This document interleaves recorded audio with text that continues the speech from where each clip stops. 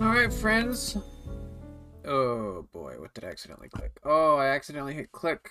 I had the window, I had to hit start on OBS, and then when I click back in the window, it selected the quit thingy, and then, oh no.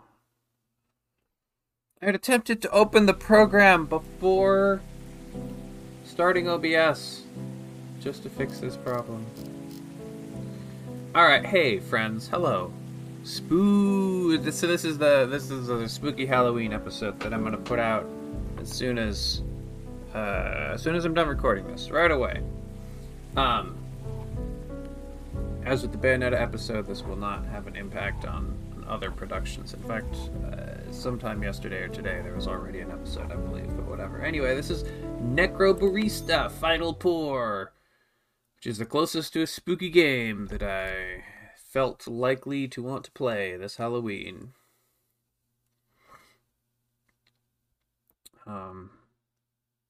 I think we play as a barista that like interacts with the dead or the dying, or the soon to die, or the previously recently died. We're getting a loading animation. Oh, okay. We see a girl asleep. It's the camera zoomed in. We only see one of her eyes, like on the side of her, like half of her face takes up the full frame. We're very zoomed. Do I click? I do click. They thought of the faraway grave on the plain. They thought of the comrade who came not again. They lifted their glasses and sadly they said, and then her eye opens. We drink to the name of the mate who is dead, Henry Lawson. I'm having to click a whole bunch. It's too bloody damp down here. I know we're underground, but I don't suppose there are any windows we could open. There's a ventilation duct in here somewhere. Maddie, mind opening it up? Get some fresh air circulating? Other end's blocked right now. There's a dumpster sitting on top of it. You have to grin and bear it. The camera is pointed at everything except the two people who seem to be conversing. There's a clock with glowing clock arms. Can we hurry this up? Calm your farm, old man. You're well aware it takes a while to set up. I don't appreciate your tone. Sorry. At the very least, can we turn on some lights? With the rubbish you've got scattered around the place, I'd like to at least know where I'm putting my feet. Ashley, would you mind? Alright, the light clicks on. We see 5 people, I think. Maybe 4. I don't think any of these people are mannequins. Thanks. You're more organized than last time, I see. Practice makes perfect. Hey, Maddie! How much more wire do we need? I think that's enough. Alright, we've got some sort of summoning circle on the ground in the middle of this sewer room. Great. Oh, Maddie stands up, and she's got some fancy-looking, like, shoes. I think they're like basketball shoes or something, and also some fishnets. It's pretty good. Now, Che, what's up, little P? I found you a chair. Ah, thank you. So Che has a seat. So, this whole thing, surely it's not legal, yeah? Maddie wasn't clear on that. Yes, the council found it confronting. For good reason, I suppose. Because it utterly upsets the natural order. Alright, so this is a guy. We got a bunch of people here. Mate, it's not just a bureaucracy. Shush you. Most rules can be bent, after all. And Maddie has a particular fascination with breaking rules, as I'm sure you've realized. Hey, don't give her all the credit. There's the other girl that I'm trying to do the higher voice on is working some sort of control panel. It's like sound equipment controls. So there's like a whole bunch of little settings everywhere, you know? Bah! Is this related to her gambling for time? So, the transfer was the same sort of magic we're doing now, yes. Small scale, though. Doing it on a larger scale requires a bit more preparation. The council successfully suppressed all available information about it, though. For good reason! What happens if something goes wrong? Well, you don't tend to mess it up more than once. Or try it again after you fail, for that matter. Stubborn scholars notwithstanding. What do you even call this sort of magic, then? So the light blinks out, but the rune circle on the ground is glowing enough at this point. Doesn't matter. The question's irrelevant, because it's banned. Extremely cool! That's what I call it! Well, by definition, it's a conduit ritual. But hey, we're among friends, so we can call it what it really is. And then, I think our main girl here closes the book. Camera zooms in on her face. She's got enormous glasses. Amazing character design. Necromancy.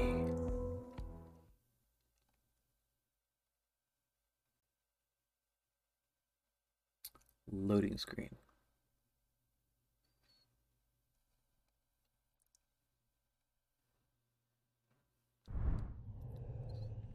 From your hazy memories, a certain word calls out to you.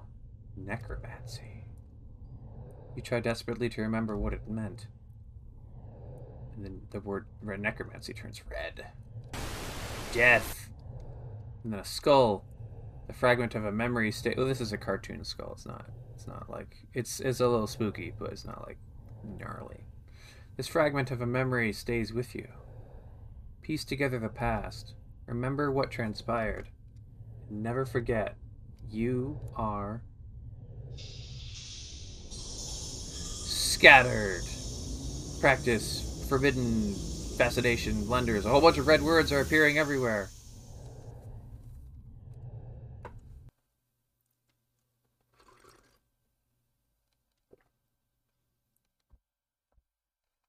Got any coffee? Take a drink.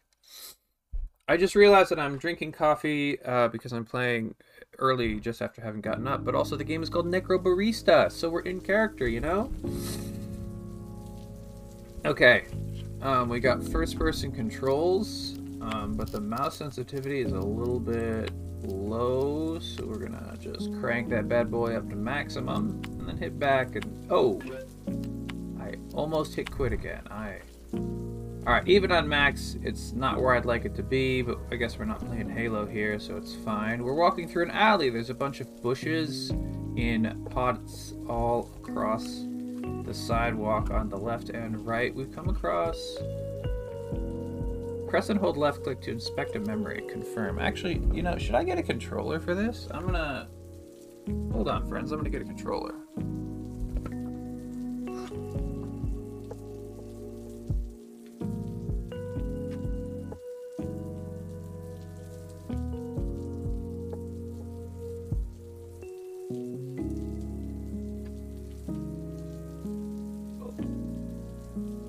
Hold on, I can't hear you. I don't have the headphones on yet. There we go. Now I can hear you. Listeners, I am already enjoying these soft tunes, and I'm really hoping that this just plugs in and automatically detects the controller going on here. Oh yeah, oh my gosh, look at this. With maximum sensitivity, the right stick is doing what it should, even though the mouse doesn't. So they just need to patch that mouse. Okay, so... Whoa, we got... Oh my gosh. Okay, this is actually a little too much. Let's go to config. Let's go to controls and camera sensitivity. Well, let's try 75%. How about that? That's usable. Okay. So the rule sign, when I hover the indicator over it, says Terminal House Rules, and then a whole bunch of words, like in a cloud, just like bounce around like particles in some sort of goofy thing. I can hit A to read it. Maddie's rules number 1, something something. We welcome both living and dead. Patrons will be served in the order they arrived. Don't ask who's alive. It's rude. If someone wants to know, they'll tell you. The dead have 24 hours to spend within the premises before moving on. Strictly enforced. No, we don't have Wi-Fi. Report broken items and other anomalies to staff. We can't clean up your broken glass or spatial rift if we don't know about it. Don't feed the Eidolons. They can't eat, and offering them food just reminds them of this cruel fact. Alright, so there's 6 rules. The door's open, and now we can go inside. It is raining outside, but we can step inside the cafe where there's no rain, but there's a glowy tree in part of the middle of the room. The front room is like the front of this main area is like 2 stories tall, you know, and then there's like a balcony off to one side, but in the 2-story tall portion, there's a glowing tree, and we have part 1. see a coffee being filled up at an espresso machine.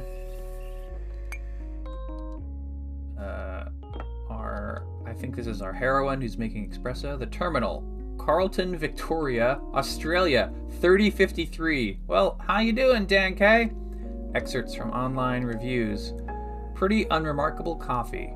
Barista speaks Chinese, but exclusively uses it to mock people to their faces. I'm very self-conscious about my top hat now. Observed little girl running around cafe with knife, unsupervised. Came down with deep sense of ennui after visiting. Was rudely told to stop being a dweebus after complaining about burnt taste in coffee. The coffee's some of the best I've ever had. 5 stars. Disclosure, I have no taste buds. The door closes. I should be clear, the words "the door closes" appear on the screen. So every time I hit A, it sort of advances the frame, but the frame itself is sometimes like frozen, and then like the camera will move through the scene, but none of the animation will move. So here we have a shot from like the camera set on the ground and a person's walking past the camera towards the ordering counter, and like this whole scene is frozen. I kind of like it. It has a comic book feel. It has like the way that you remember how Bayonetta works in Bayonetta 1, how the camera would often like cut between nearly frozen frames. That's what we're talking about here. All right, so we see this is a guy. He's kind of muscular in very tight outfit, like he's some sort of military guy, or like about. Well, I guess I was about to say gonna work out, but he's got like jeans on, so probably not. Maybe he's gonna do construction or something.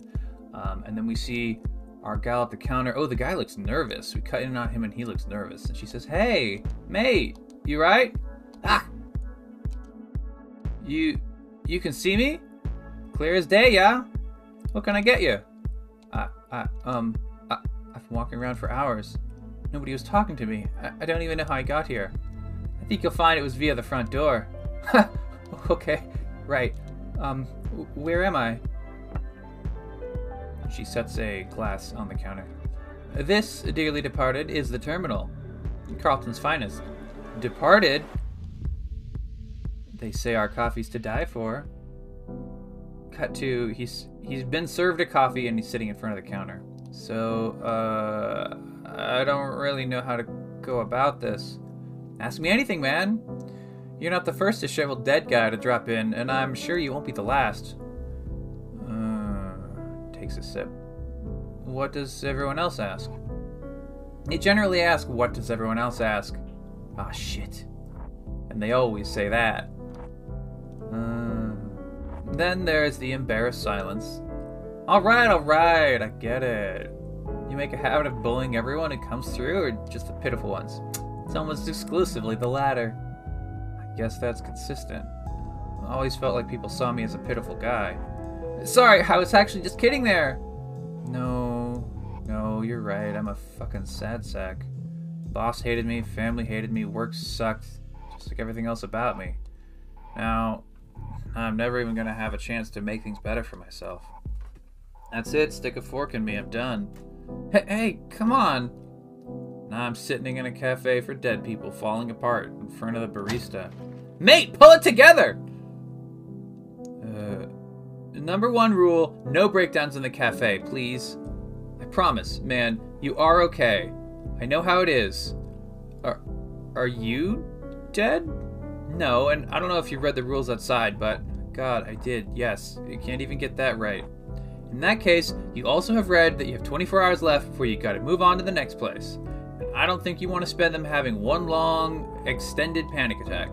24 hours? Ah, shit. What I'm saying is, everything's okay. Just take some deep breaths. We'll sort this out. I'm sorry. I don't want to be a fuss.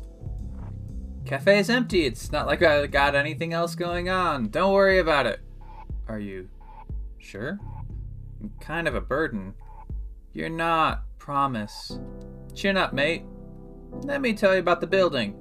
It's got some cool history. So the first time I came here was about 4 years ago. We've transitioned and we're back to the cafe. I'm not entirely sure what these yellow what these occasional yellow title cards, like the previous sentence, are all about, but I like them. They're stylish. It feels like I'm playing Bakemonogatari. It's what it feels like the anime version, you know. And that's why you should never ever serve a martini to a dead biker, even if he specifically asks for one. She's operating the coffee stuff as she gives this story. Huh. Out of all the possible ways to react to that one's I certainly didn't expect. Yeah, no point in seeking eternal vengeance if you're gonna have to leave in a few hours anyway. It kinda strips it of meaning, you know? There's no way to tell whether you'll even care once you cross over. But then again, maybe I'm just being a buzzkill about it. Shouldn't go around policing people's reactions to things. I'm, still wrapping my head around all this. Death, that is. She pours another little shot of espresso. Feels weird to say it, doesn't it? Yeah, weird. That's the word. So, you said most people don't ever find out how they died before they pass? Even if they got murdered or something? Yep. Most people don't die from murder. It's mostly sickness, or old age, or lawnmower accidents. Well, they call them accidents, but really, loads of lawnmowers are possessed by evil spirits. Now, that said... Alright, hold on just a moment. You can't drop that and move on. Possessed lawnmowers? Seriously? Anything with spinning blades attracts them.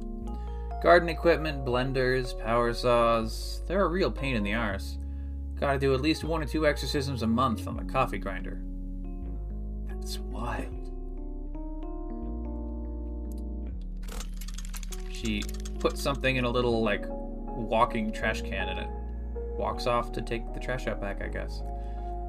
So, I know I'm breaking the rules again, but how many people in here are dead? Yeah. It's a cafe for dead people. Does that mean it's everyone? Or are some of these people just really into ghost cafes? Well, there's no one else here besides you, buddy. A little of column A, a little of column B. Plenty of mortals come through, but this is one of the only crossing points in the country, so we get a lot of your type. It's also why the rent is so high, because those vampires who own the place know that we get a lot of foot traffic. Literal vampires? No, like boomers, landlord class. Same thing, I guess. So to answer your question, there are 9 customers in here right now.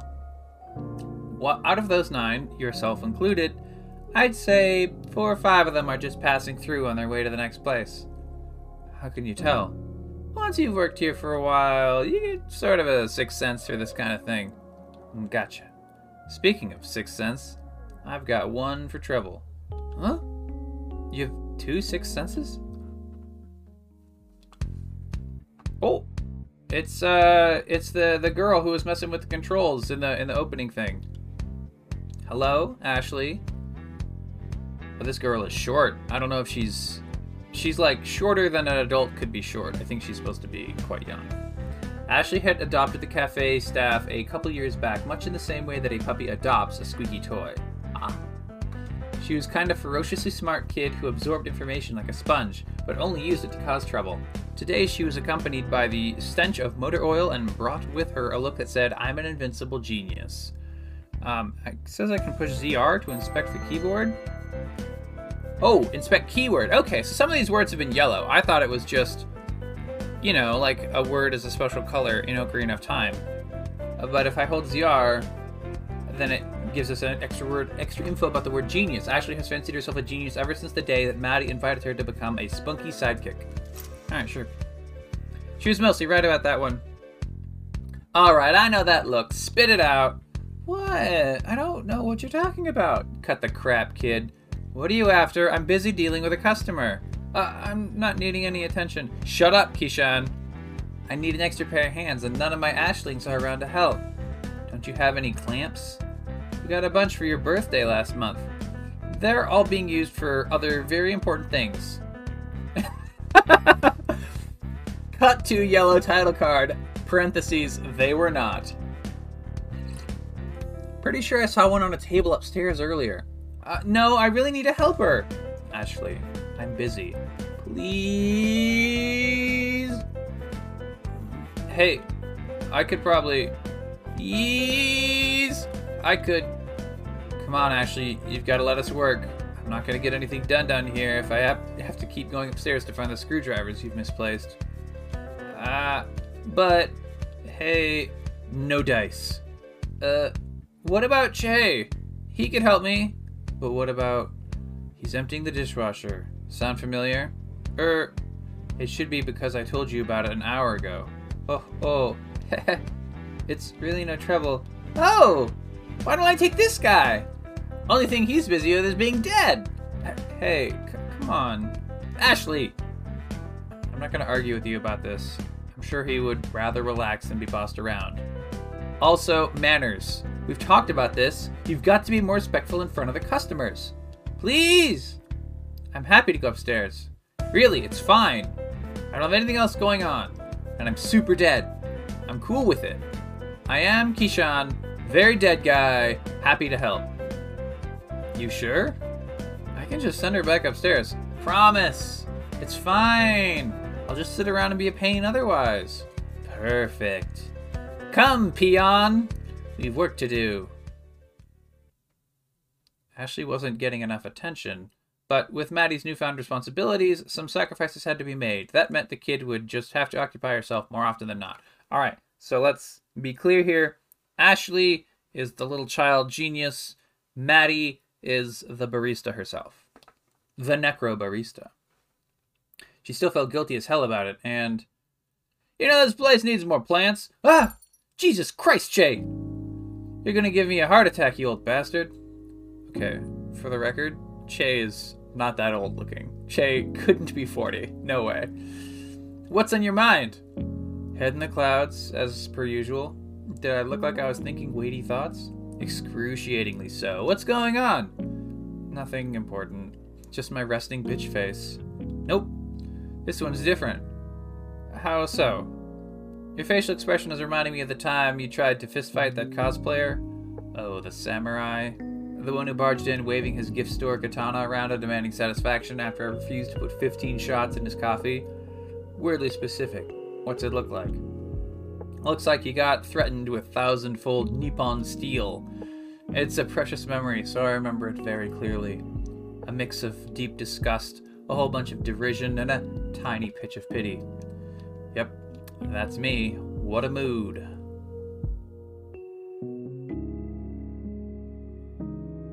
And then we have a silent shot. So upstairs, I mentioned there's an upstairs with a balcony.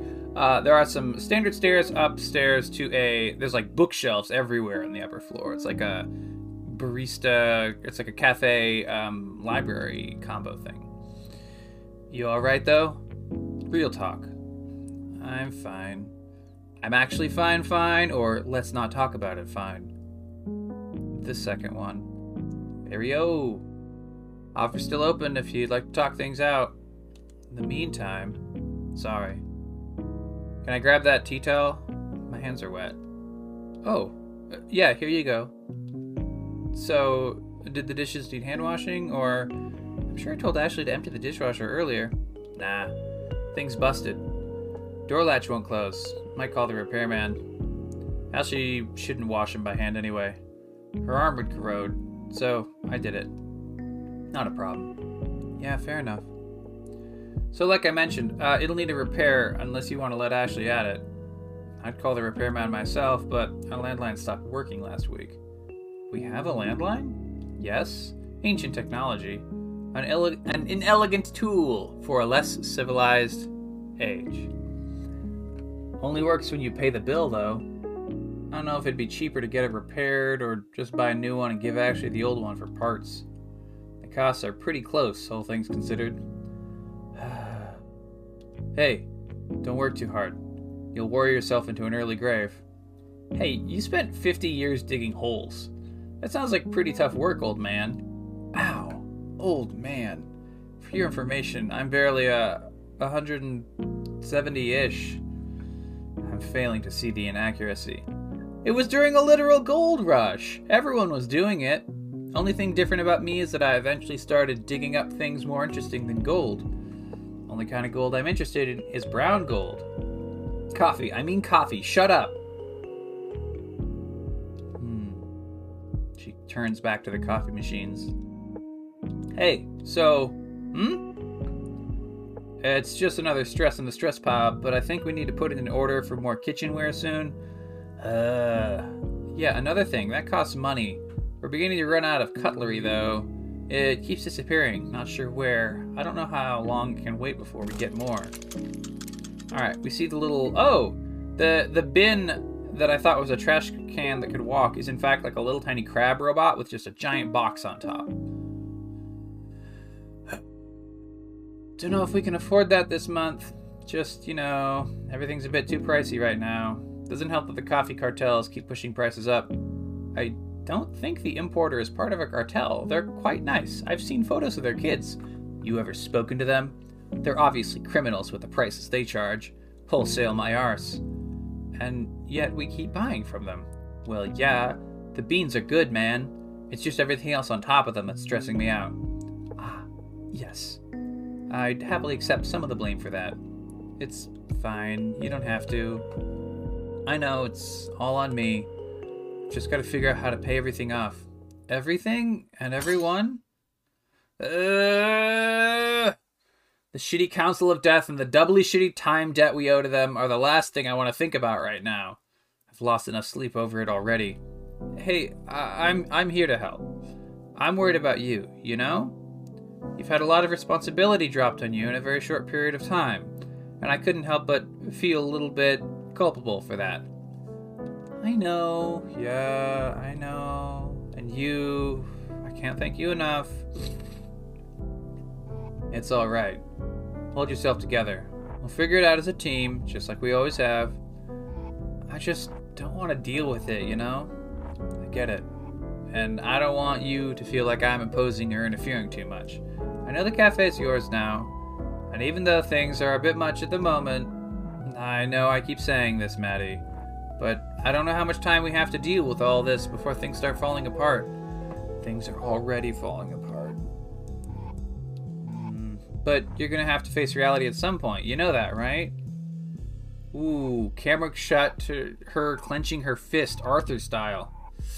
Che, oh my god, yes I know. I don't need any more reminders from you. Back off, man. The council's always on my mind. I can't escape them. My best is all I can do, okay? Just because you're my best friend and my old boss and my mentor doesn't mean I need you preaching at me about how I need to deal with my problems because they're my problems now, not yours. Alright, no worries. I'll give you some space. Might go check on Ashley. You seen her recently? She's upstairs. Dragged a customer up there, talking about clamps or something. I'd better go rescue them then. Be back in a bit.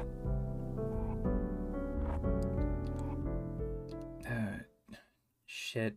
He's right, isn't he? We really could use some more plants. Alright, we've cut to upstairs.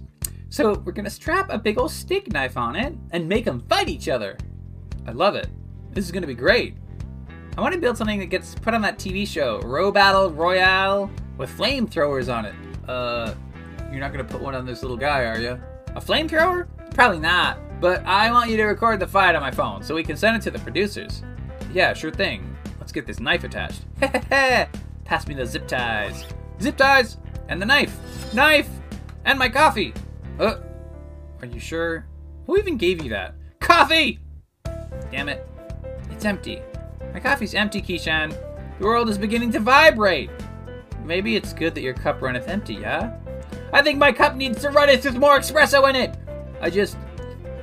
How many shots did you put in there? Too many, Keyshawn. But did anyone ask Icarus how many shots of espresso he had? Yeah, I'm reading a book about Icarus. He flew to the sun. I'm cultured. In unrelated news, I have a headache. That was all in caps. I think you might want to read a little more about Icarus. There's a twist ending to that one. I'm holding a knife, Keyshawn. No spoilers. No spoilers, promise. And then the other guy, Che, he's looking in on this conversation. He gasps. All right, Che, just say hi. Try not to get a knife slung at you this time. You got this. Ahem. Hey, kids. Ah! Intruder! And she throws the knife and hits the door frame next to his head. Keyshawn, my buddy, my pal. Did I get him? No, you missed. Damn it. But Wait. You threw it on purpose? Extremely on purpose, yes. I'm fine, by the way. Oh, it's just you. Would it have been worse if it was someone else? Probably. Unless they were an actual spy come to steal my robot designs. Then it would have been good. Hey, I think I'm crashing. Oh no. Is she okay? Did I kill her? She'll wake up in about 15 minutes with no ill effects. But you probably shouldn't give her any more coffee. She turns into a real goblin. Oh, she told me that it'd make her immeasurably powerful? I mean, she's not wrong, but, you know, great power, great responsibility, yeah. She's 13. Kid's got plenty of energy already. Maybe not in the sense of responsibility, though. Yeah, I don't even know how I ended up here sitting and attaching knives to robots. She's very convincing. You don't have to tell me, mate. She basically lives here. Her parents would kill me if they found out she's nearly killed me. Pretty good blind throw, though. She makes me proud of the weirdest things. And he takes the knife out of the door and brings it into the room. Huh. Did she learn from the best? Pfft. She did, but the best definitely wasn't me. Maddie's pretty deadly with knives. Loves her flashy tricks. Bad habit, probably. Anyway. I'm sorry. I'm being very rude. My name's Che. I used to own this place. Now I just sort of sit around and cause trouble and sometimes have knives thrown at me, I guess. I'm Keyshawn, and I died today. That was a title card.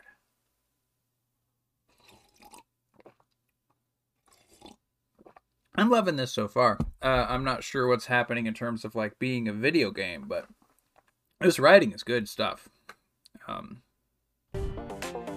Okay, you see some robots and they have little bins attached onto them. The robots are roughly crab-ish.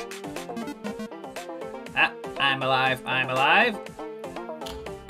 Oof, we got a loud one here. Oh, be nice. You know, it's scary waking up. So there's 3 robots. 2 of them seem to be experienced at being a robot, and 1 of them is new. Big lights coming towards me. So the new one has like an upside-down milk carton on his head, like a quarter gallon. And then the older ones have a beer bottle and a box. So box says, I think it's reliving its last moments. The beer bottle says, looks like it. What is happening? Hello? I do not remember having this many limbs. Join the club, pal. We are reborn in a new image. I see. I'm Kepler. Nice to meet you. So Kepler is the box one. And I'm Jacoby. Jacoby is the bottle one. I am undefined. I don't know if that name will stick. Its body is made of a milk carton. Shall we just call it milk? No, too basic. Imagine if you called me Goon just because I'm made of a goon box. I wouldn't like that at all. Ashley was yelling about someone called Loveless the other day. That's a good one, I think. How does our new friend feel about it? Acceptable?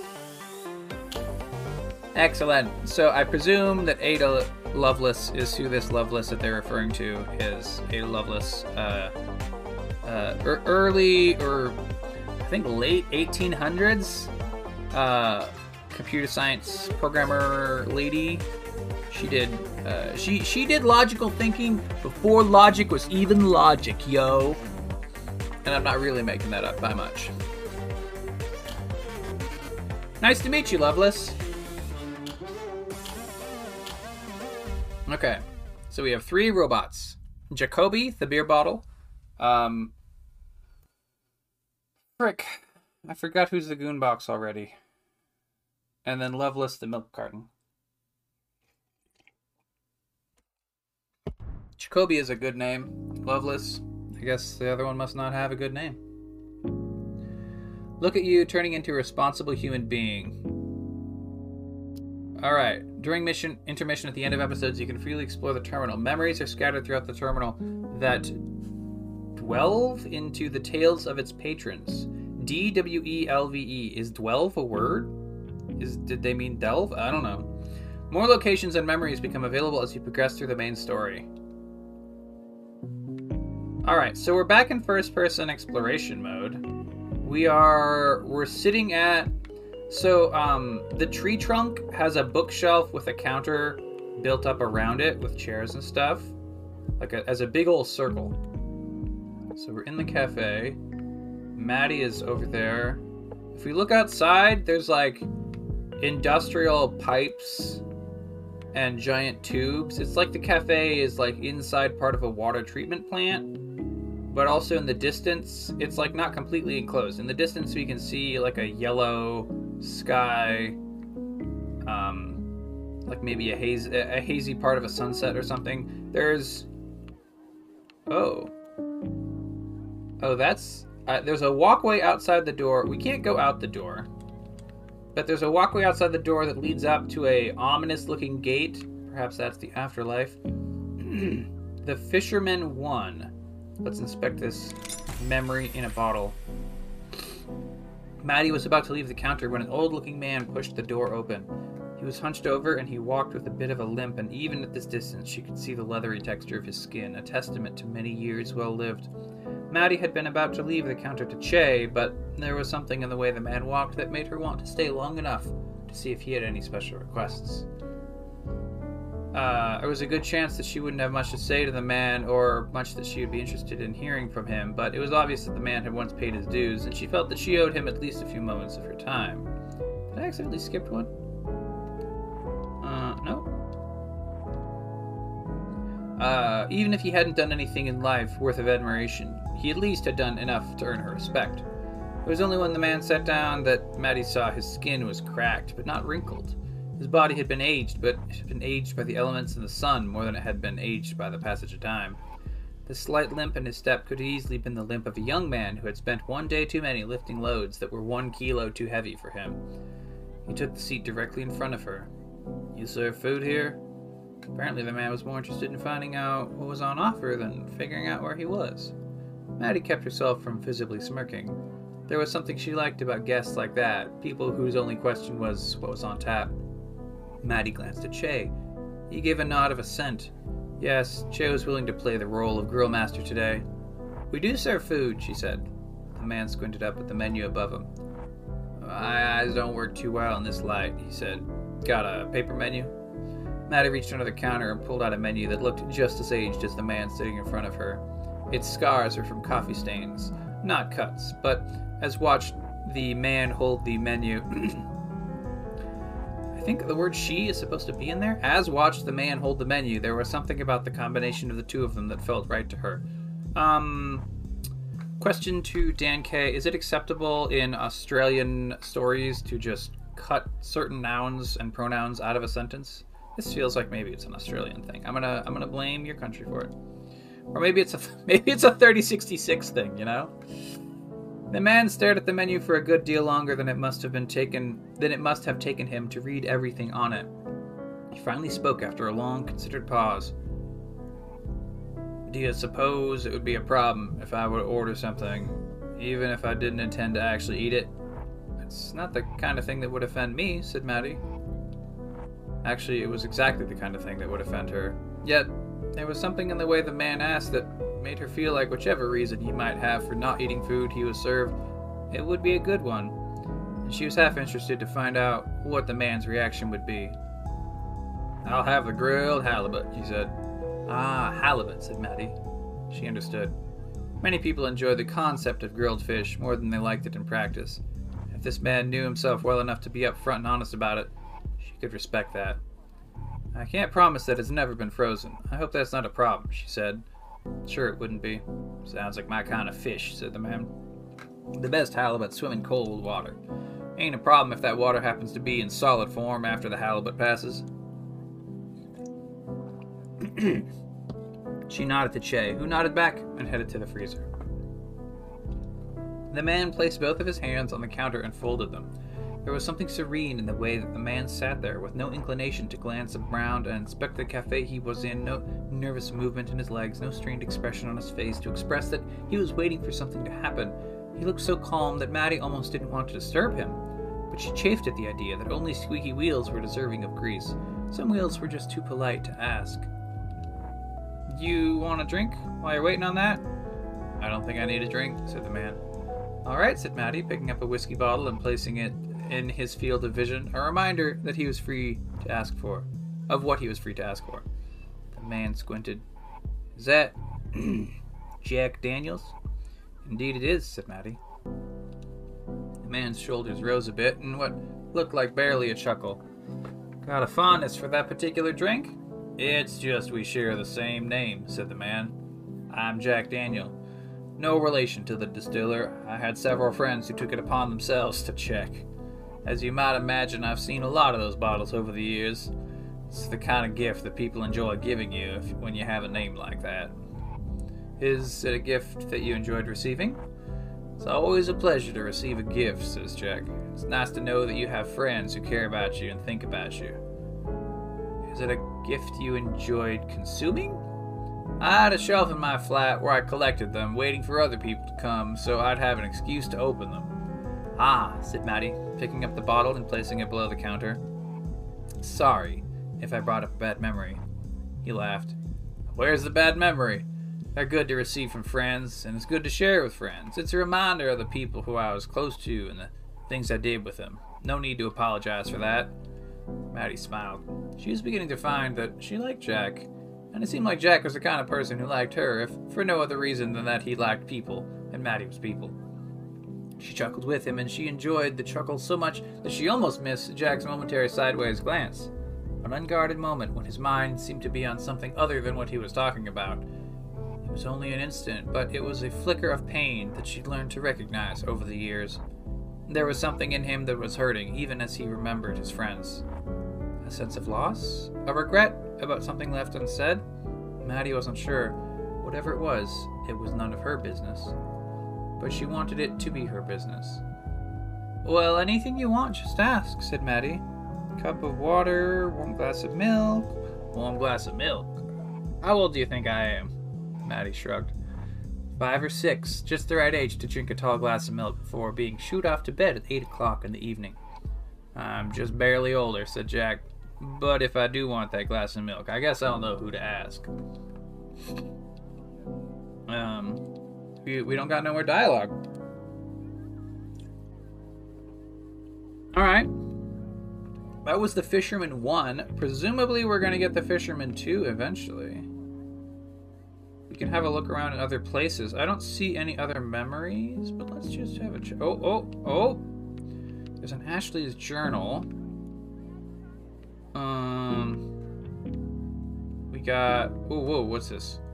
Crucible product reviews. Let's just check if the stairs... Are these... Oh my gosh, these are real... Oh, we can't actually go. We can go to the top of the stairs, and then a little chain blocks us from going around the upper level. Alright, let me take another drink. I'm really liking this game, although the constant reading does take it out of me.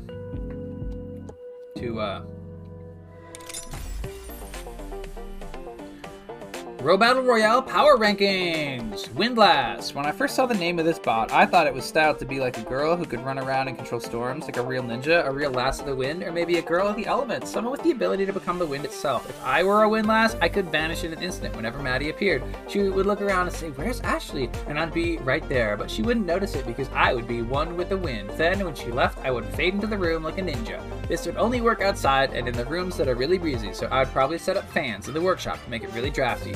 Then, I looked it up online and learned that windlass is actually a fancy name for a winch used to pull anchors up, which at first made me think that this bot was lame. It works by hooking up its arms under enemy robots and pulling it up to flip them over.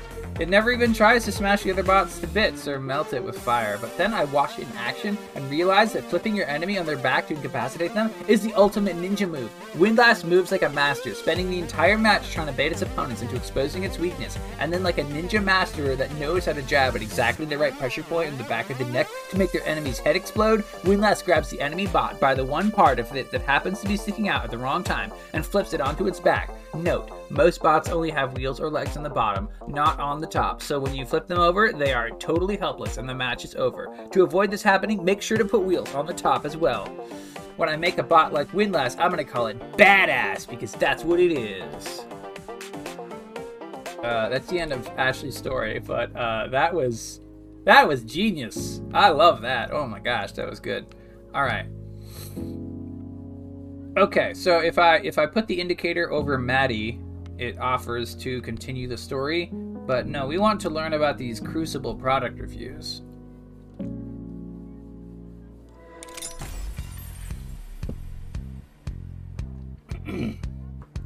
Spirit-resistant quartz crucibles with self-sealing lids. Product description. Heat-resistant up to 1,650 degrees Celsius. Self-sealing lids from airtight seals around the crucible's ground rim. Highly resistant to corruption and spiritual interference. Clear inner and outer coverings allow for easy spotting of cracks or imperfections. Quality is sustainable for mixing potions and fillaries. Average rating, 3.5 stars out of 5. Product reviews, 5 out of 5. I love this. This covering, despite being quartz, has a textured appearance that gives it a silky smooth feel. Most crucibles feel sterile and cold, but this one makes for a perfect beverage container when entertaining guests. 4 out of 5. The previous crucible set I used was inherited from my grandmother, who brought them over from New England. Unfortunately, 2 months at sea were not kind to her spiritware, and her crucibles were filled with tiny cracks and microfractures that allowed unsightly-looking spots to build up, leaving them stained with hard gray lines everywhere, looking like they were about to crack apart at any moment. She used them for several decades to come, but every time I worked with her and watched them heat up, I was afraid they were constantly on the verge of shattering. One she used to contain a lost wayward spirit for several days before finding a home for it, and I would get up at night to check the embers under the crucible and set it all, and it always unsettled me seeing how fragile the container was. Several times I found myself tempted to tip the crucible over just to see how easily it would shatter under my soft touch. Needless to say, this new set is much nicer. They are sterile, and I can keep several of them in my bedroom without feeling unsettled by their presence. 2 of the crucibles in my set arrived with small chips in them, but I contacted the manufacturer, and they replaced them at no charge. The replacements were express chipped, and the process was quick and painless, so great customer service, and they offer replacements up to 1 year. For the price, they can't be beat. 4 out of 5. Owned mine for 2 weeks, and it didn't crack. Decent for the price. 5 out of 5. Received mine in the mail this morning and can't wait to try it out. So glad to have finally found selling crucibles at a reasonable price. So a brand name one costs over $200, which is just outrageous. 1 out of 5. Bought this weeks ago since it was the cheapest crucible on the site, advertised as spirit resistant. I'm working on a filtering for my graduate thesis and purchased 100 of these for lab use. My plan was to monitor 100 different animal spirits over with different types of plant matter and compare how different biomaterials affected their vigor over a 90-day period. The first day, I set the first 5 with samples of mugroot, feverfew, ginger, ginseng, and golden seal. I placed them in the crucibles over low heat, 80 Celsius, and left them overnight. And over the next 2 days, did the same with all the remaining crucibles, finishing on a Friday and leaving the work lab alone for the weekend. When I arrived back on Monday, I knew something was wrong when I noticed a rain cloud hovering over the door. It's not uncommon for rain clouds to appear at any time of year, at any time of day in our part of the country, but it's quite another to find a rain cloud localized entirely through the hallway of your research lab. I braced for the worst, but I guess I should have braced harder. Nothing could have prepared me for the smell when I opened the door. I immediately felt my eyes watering and actually found myself choking. It smelled so bad. I slammed the door shut and went to the basement to grab one of the emergency respirators we keep down there. Unfortunately, the respirator did little to mask the terrible stench inside the lab. I opened the first crucible and saw that it was filled with a tar-like substance, and as I studied its inky black writhing form, I felt the air sucked out of me, almost like it was trying to drag me into the abyss with it. I threw it on the floor, and the container shattered, splattering the floor with the tar-like substance, which began slowly crawling across the room. I grabbed a fire extinguisher from the wall and sprayed the tar until it was completely covered, and heard what sounded like a sputtering noise, followed by a long gasp and a scream that faded into oblivion. After poking at the fire extinguisher spray, whatever was underneath was clearly quenched. I took the remaining crucibles and placed them in the oven and baked them at a temperature of 1600 degrees for several hours as I sat alone in the lab, contemplating cruelty of existence and wondering what my academic advisor would have to say about my thesis project. After several hours of waiting, I opened the oven and checked the contents of the crucibles, revealing nothing but ash. Whatever was in that had been drawn by the spiritual emissions of my lab work, and it was gone from my world, but the memory of that day will haunt me for the remaining days of my life.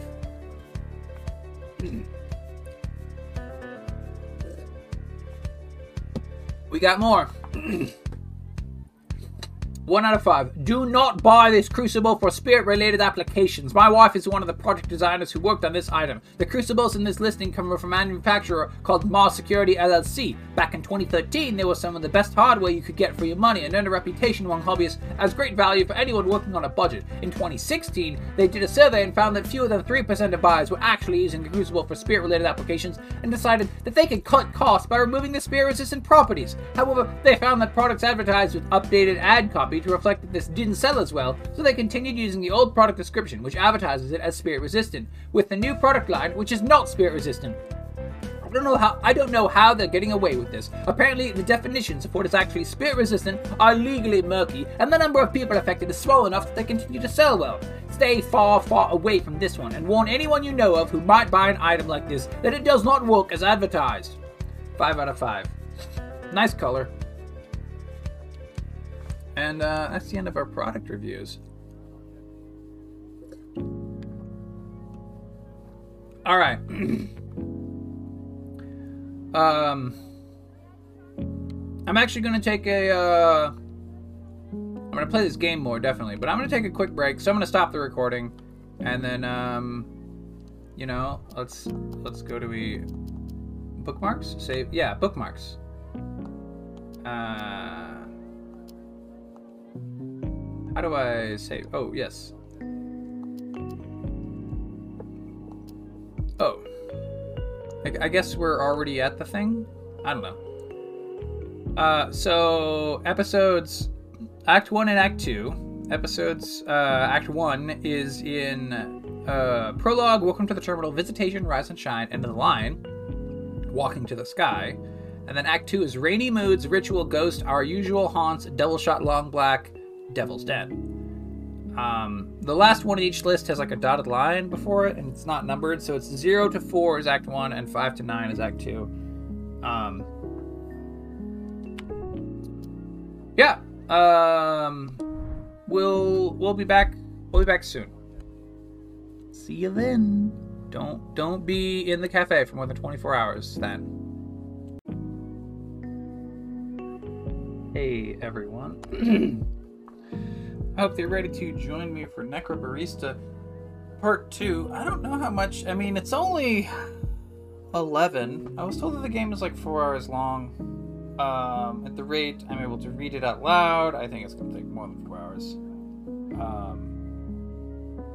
I don't know, I'll just keep doing a few of these until some point in the afternoon when I decide I've done enough, and then put them all out. That's my plan.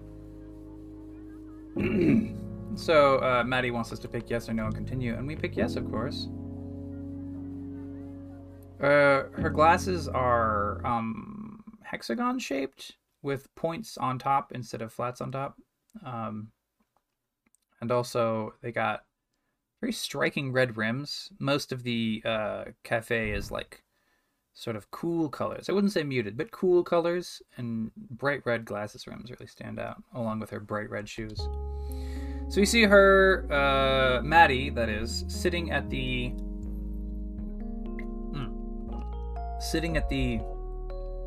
bookshelf table thing around the glowy tree.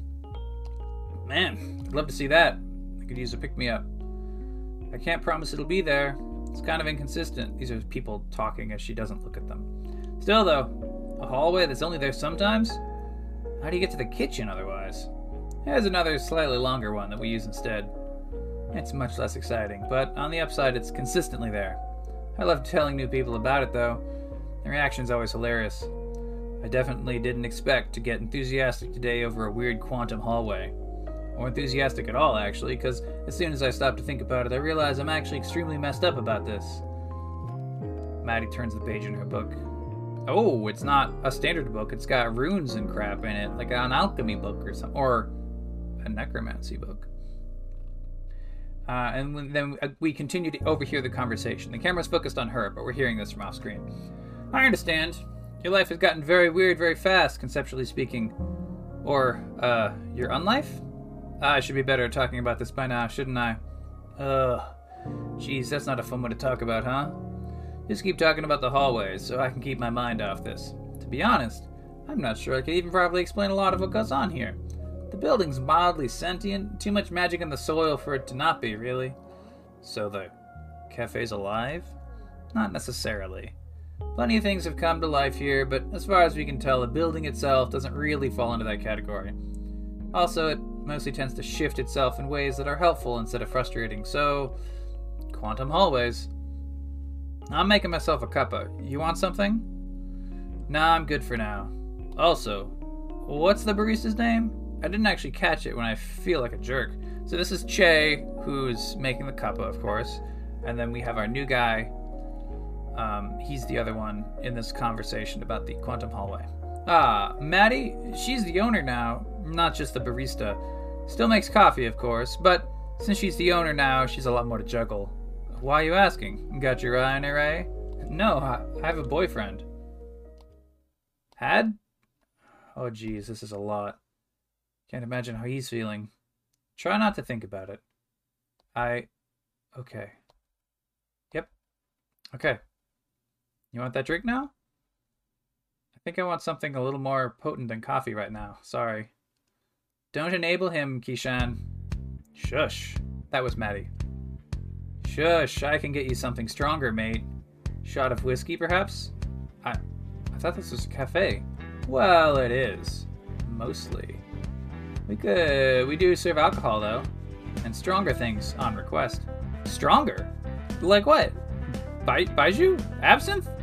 Pure ethanol? You think a place like this wouldn't have anything stronger than that? Stronger than pure ethanol? Sure. And this is Maddie now. Sure, remind me later and I might pull out some of my special reserve. Oh wait, that was Keyshawn. This is Maddie. Don't enable him, Keyshawn. Sorry, Che. Che is offering the super booze, alright? Not good with names today. Hey, someone's gotta drink it. I know you're not gonna touch the stuff aside from setting it on fire. Excuse me? I have perfectly good reasons for wanting to set a puddle of distilled soul on fire. We'll agree to disagree on that one. So, Keyshawn, what'll it be? Actually, I changed my mind on the coffee. Can I order something complex? Gotta treat myself to my last day on Earth. I'm after a sugar rush. If we have the ingredients, it shouldn't be an issue. Maddie can whip it up for you. Cool. In that case, and he turns to where Maddie was, but she's gone. Can I have a large quadruple shot, double vanilla caramel, no foam, super hot, reverse coconut milk macchiato? Huh? Oh my god, says Maddie. She's behind the counter, I think. No, because the tree's on her, yeah. She's just, like, holding her hand to her face. You know the look. With 2 sugars and a whipped cream on top. Maddie? Yes, dearest? Can you, I don't quite know how. Is this real? Maddie and, Che seem to be in on some sort of joke. Oh, is it too much? I was gonna ask for that shot of whiskey Che mentioned earlier, but it seemed a little extra. Well, yes. Is it too much? I don't think even Starbucks would serve that. Why? Because it's a fucked up order, man. Oh, dang. Every single word of that increased my urge to set the espresso machine on fire so I wouldn't have to think about making coffee ever again. And then we can inspect the keyword urge. Maddie has all the classic symptoms of being a pyromaniac, but she's definitely not a pyromaniac, according to the description. Oh, but the whiskey's fine. I do that too. I have a counteroffer, which you have to accept. Yeah? I'll make you another double shot long black, and I'll put whiskey in it. But I won't call you a hipster this time. If you decline my offer, on God, I will strip your soul from your body and use it to scrub the counters at closing time. They will smell delicious afterwards, if that's any consolation. Yikes. That does sound like a competitive counteroffer, not the soul thing. I'll take the coffee.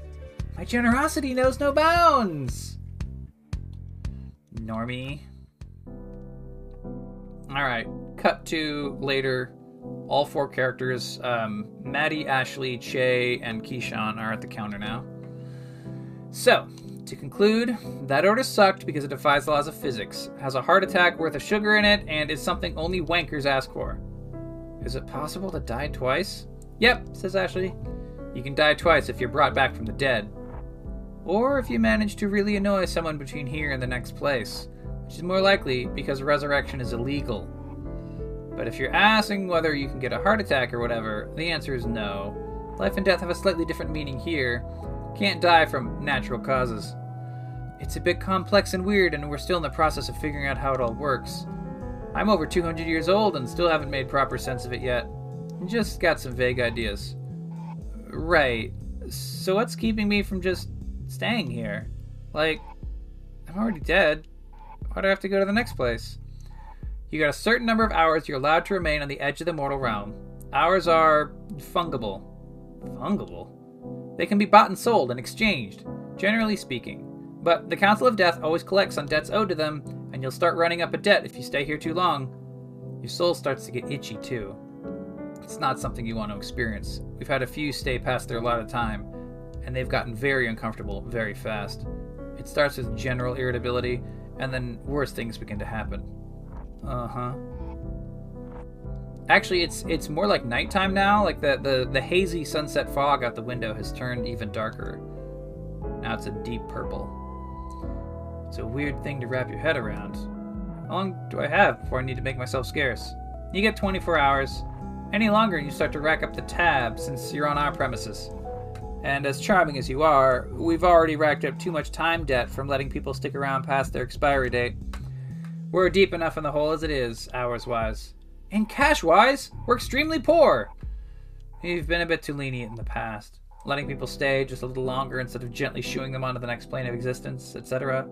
You know the drill. But hey, since hours are fungible, you can always acquire them in some other way. Here she closes her necromancy book. There's something happening tonight, actually, that you might be interested in. Seriously? You're still doing that? Shush! You know the council just look on that stuff favorably. Ned said so himself. It draws customers and it helps us shave down the debt. I'll take whatever I can get. And hey, fuck Ned. You have a 13-year-old right here, you know. Yawns Ashley. She's heard coarse enough language for a lifetime. I'm not too worried about her. She's right, though. What? Every time Ned comes around, she makes you guys really stressed out. Maybe not you so much, but Maddie gets nervous and it brings down the mood. Man. So, fuck Ned. Goodness, I think you've had too much coffee today. And then Ashley falls back asleep. Oh wait, no, she just collapses on the counter. I'm crashing so hard right now, you have no idea. It's like I was crashing earlier, but that was just a pre-crash, and I'm having a double crash or something.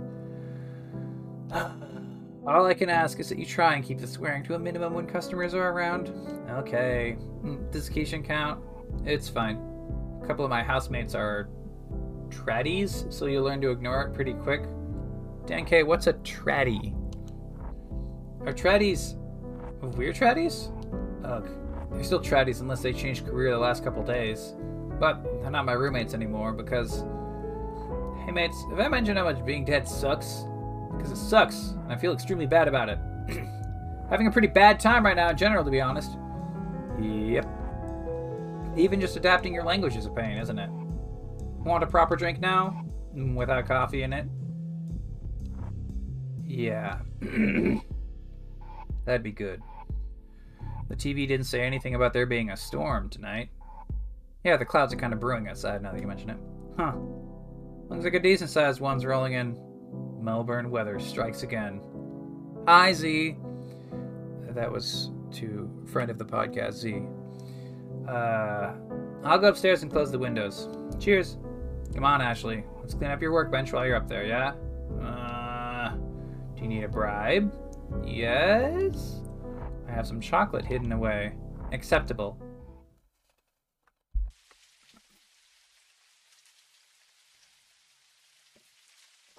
Light rain has begun. Wait. Dead people can still get drunk, yeah? Why else do you think we serve alcohol? To make money? Well, yeah. Hang on. Do I even have my wallet? Doubt it. I don't, yeah. How does that work? Why do I have my clothes, but not the contents of my pockets? I don't know, dude. Everyone's experience is different. Death doesn't follow many rules. Only universal rule I can think of is that you can't stay. People don't generally come in without their clothes, fortunately.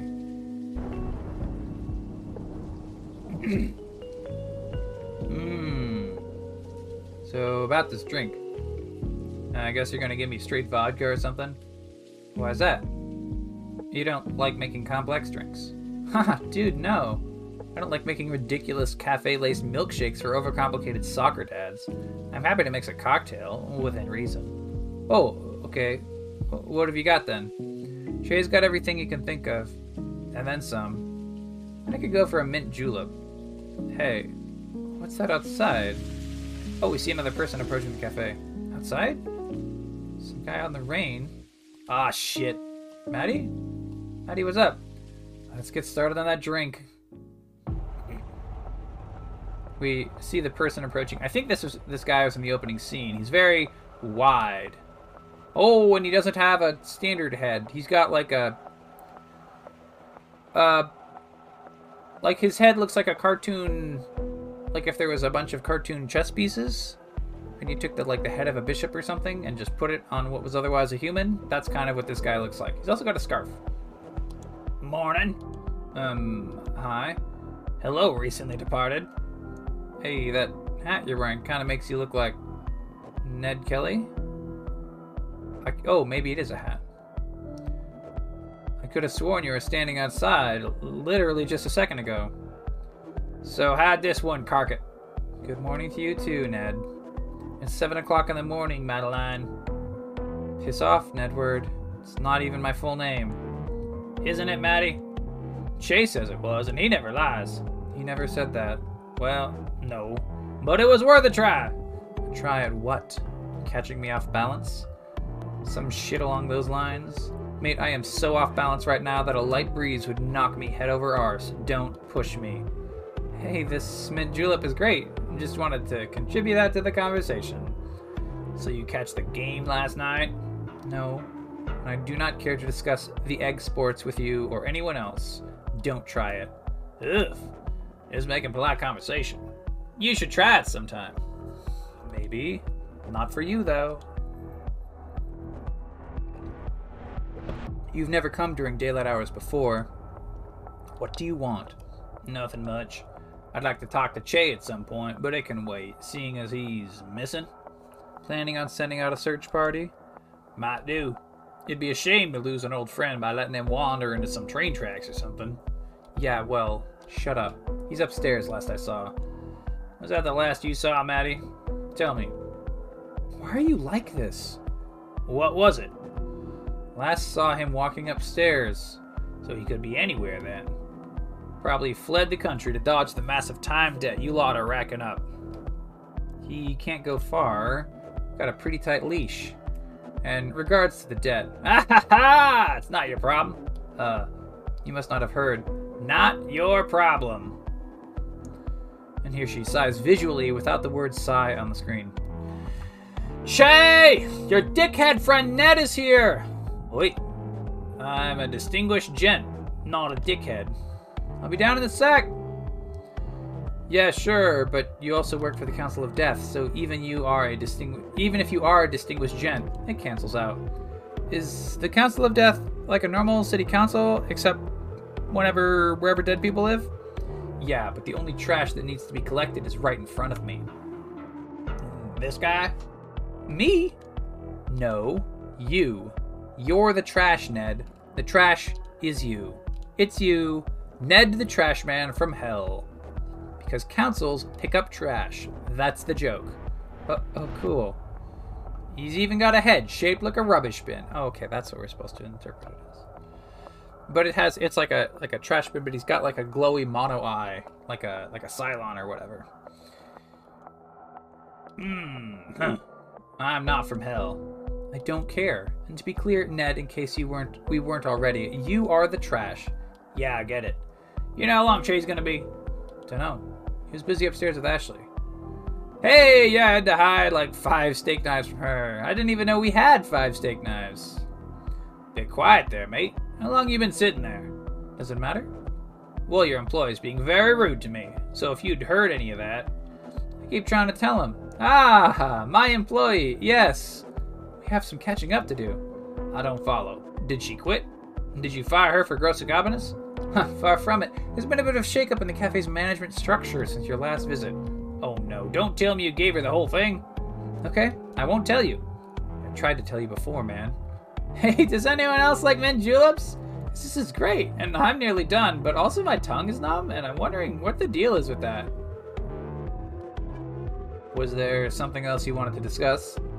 I need a drink before we go through all that. Sure, the usual. Yes, please. Alright. It looks like it's some sunrise outside now. Hey, how come he gets a curly straw? So, Che, spin me a tale of how and why you handed down the cafe to this person. Well, every man's got his price. Can my price be a curly straw too? Buddy, I'll give you 2 if it means you'll stop complaining about numb lips. Yeah, what did you make this with? I couldn't find half the ingredients, so when I put in a bunch of baju and, chili seeds? It's got some of the stuff, though. It's a mint julep in spirit, if nothing else. Does this have any mint or julep in it at all? Definitely maybe lacking in mint, and I cannot confirm nor deny the existence of the mythical julep. You asked for baju earlier, though, so there you go, mission complete. Maddie, I'm getting very drunk, very fast. Baju will do that to you. Here, I think you should have a little lie down. I'll get you some water. I'm strong as an ox. I don't need no lie down. Keishan, my dude, you absolutely need to get horizontal as soon as possible. You can sober up in one of the booths at the back. It's nice and quiet over there. I'll fight you. I'll win, though. Up you get, mate. Bloody hell. It would have been helpful if you told me about this before. Probably, but I'm not worried about it. Maddie knew what she was getting into with this whole cafe situation, and it's naturally that it might take a while for her to get the hang of running a business. Bloody hell. Bit of a dog's dinner, though, isn't it? Oh, for sure. But it'll get better. Like I said, not worried about it. Well, you might want to hold your judgment on that for the moment. I am unfortunately here on official business. Oh, I shouldn't have given you the straw then. No, you shouldn't have. I look quite silly. Want me to get rid of it? It's just Maddie. She won't use it to derail our conversation or make me look like a fool or anything like that. Straw? No, I'll get you one after you have a nap. You can sip in the water like a normal person. I'll put it with the dirty dishes then. And they take the curly straw out of the drink. The sacrifices I make for this job. Hey, you met me through it. So, couldn't have been all bad. It was bloody 100 years ago. Man, really? Longer. Time flies when you're immortal, huh? Quasi-immortal. This old rust bucket's still got an expiry date somewhere down the line. What's this about immortality? Hey, you should buy more plants. Shut up! Sorry, continue. Immortality?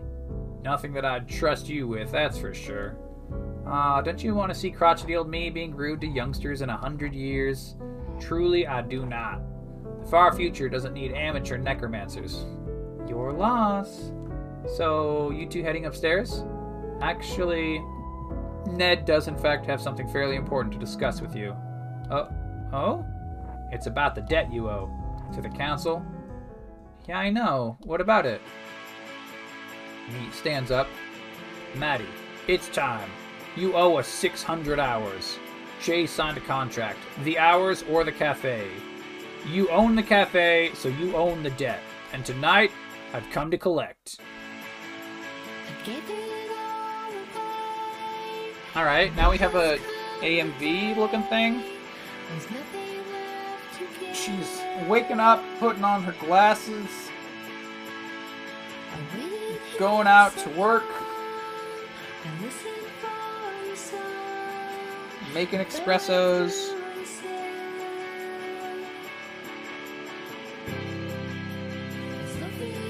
Opening up the necromancy book. The clock ticks. She's pouring stuff. Alchemy circle on the ground.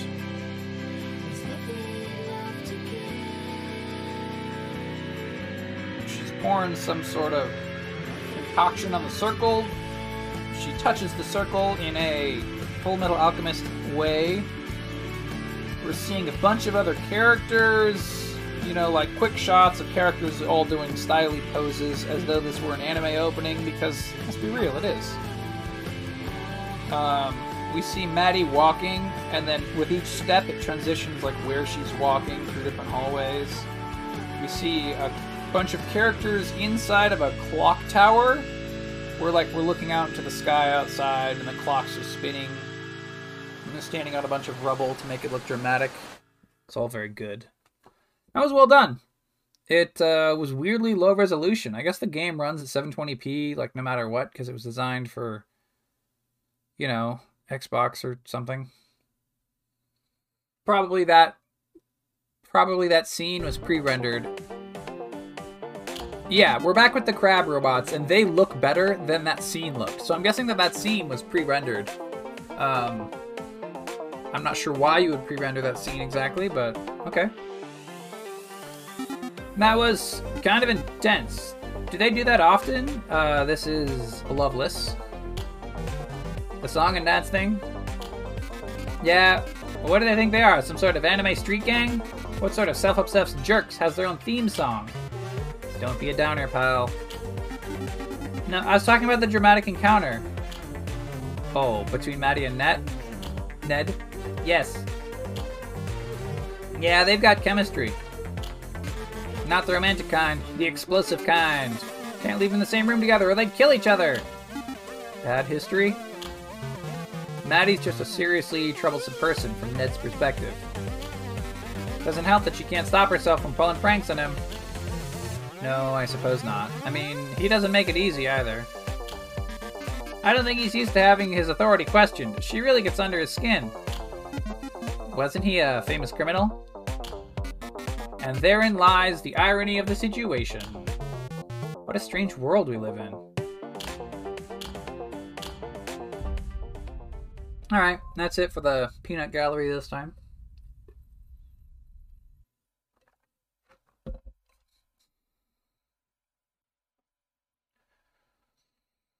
Oh no, I've got a bunch of messages on Discord.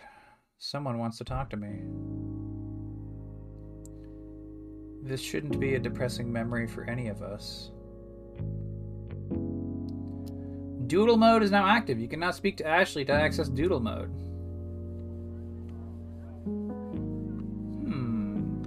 The camera started zoomed in on a little plant on a counter. Oh, we're upstairs! We're upstairs!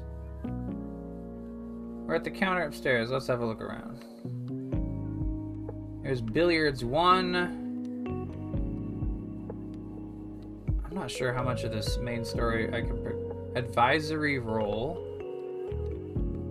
I'm not sure how much longer I can play this main story if I keep reading every single side story.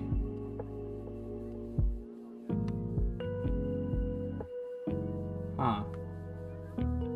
Well, there's like rafters and there's like even higher levels. It looks like the roof is incomplete, but it kind of doesn't.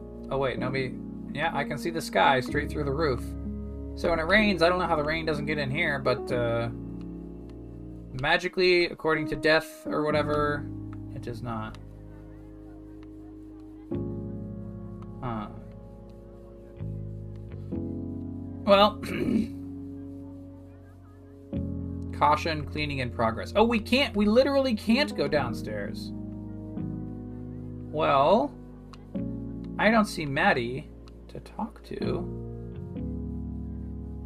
There's a dartboard, but we can't play darts, unfortunately.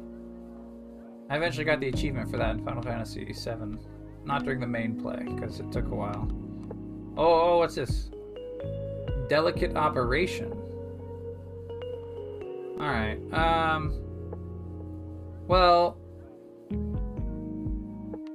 I'm gonna take a break. I'm gonna take a quick break. This is a nice pausing moment, and it's been about half an hour, so, catch y'all next. I mean, it doesn't matter how many episodes I put out, right? I mean, you'll naturally listen to every single thing that I ever put out on the podcast, and you would never question my methods. So, see you soon.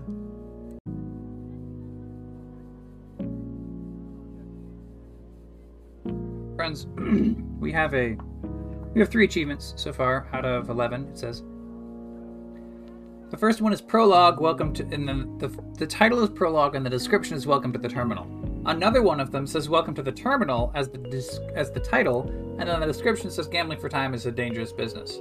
We also have "Visitation" with the description, "Is it possible to die twice?" I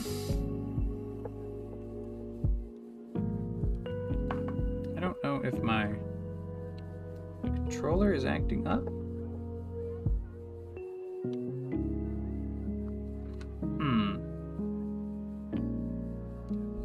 Oh, I think the mouse is acting up. I totally unhooked the controller and the character still moved around a little bit. Alright, well, it's not too bad. Mostly, we don't even need... These 3D controls are... Like, if this is a choice menu, it'd be the same game, you know? Oh, hold on, the dog wants it now. I tried to get her to come in before I started the recording, but now she wants it.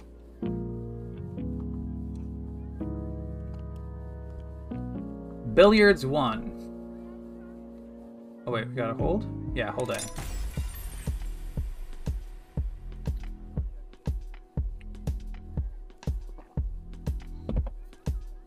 Brad took a sip from his beer. It was non-alcoholic, but there was something about the dry aftertaste that kept him frosty. He leaned over the table and lined up his next shot. He eyed the problematic 9-ball in the upper right corner.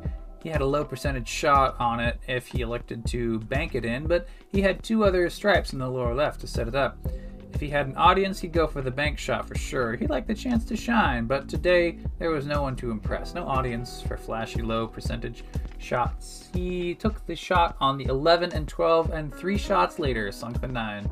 An easy shot on the 8 sealed the deal. Brad scanned the table. 4 solid balls remained. A dismal performance on his part. Or a stellar performance on the part of the stripes player. This is the problem with playing against yourself. You always won, but you always lost too. Brad chugged the remainder of his beer and added it to his collection of empties, which now stood 5 bottles strong. He took a moment to survey the room. His table was only one of the four that was in use. That didn't come as any surprise to him. It was early in the evening, and he had grown accustomed to spending time alone in his room. He knew that he could alone in this room. He knew that he could come here to be alone, and when the other sharks showed up... Brad grabbed the triangle. It was looped around his collection of beer bottles to set the balls in order for another round. Someone came up the stairs, and Brad looked up briefly, long enough to see a woman who he recognized as the dour-faced barkeep who had served him the beers that had kept him company for the past hour or two. Several steps behind the woman, he saw an older-looking man. The man stopped in front of the table opposite Brad and began chalking up his cue. Brad directed his attention to the man. He usually offered people a game when they came up, but the man seemed prepared to keep it to himself, so Brad said nothing and tried to focus on his own table. He set up to break, and the older man coughed as he shot. He hit the cue ball just a fraction of a degree off. It bounced off the rack into one of the side pockets as the rest of the balls jostled around the table. Stink. Brad didn't swear when playing pool. They keep putting one word at the end of the sentence right at the page break on this thing. It could have been designed better. His earliest experiences with competitive billiards had been in an environment that forbade obscenities and issued foul penalties every time he let out an involuntary shit or fuck. He had to find cleaner substitutes. Break came the sound from an old man's table. 2, 3, 4. Brad put down his break cue and picked up the leather-tipped cue that was leaning against the table. 5, 6. Brad chalked his cue, trying to avoid the tilt from his bad break. 7, 8. He lined up to shoot and realized that the man was already fishing his balls out of the pockets and collecting them in the triangle. Brad did a double take. Had the man sunk the 8-ball after 8 strokes, including a break? Brad continued playing his own table, but kept an eye on the older man this time. It happened again. Break. 2, 3, 4, 5, 6, 7, 8. A perfect clean sweep. As the older man began clearing the table, Brad walked over. "Excuse me," he said, "but I couldn't help but notice you just hit 2 perfect games.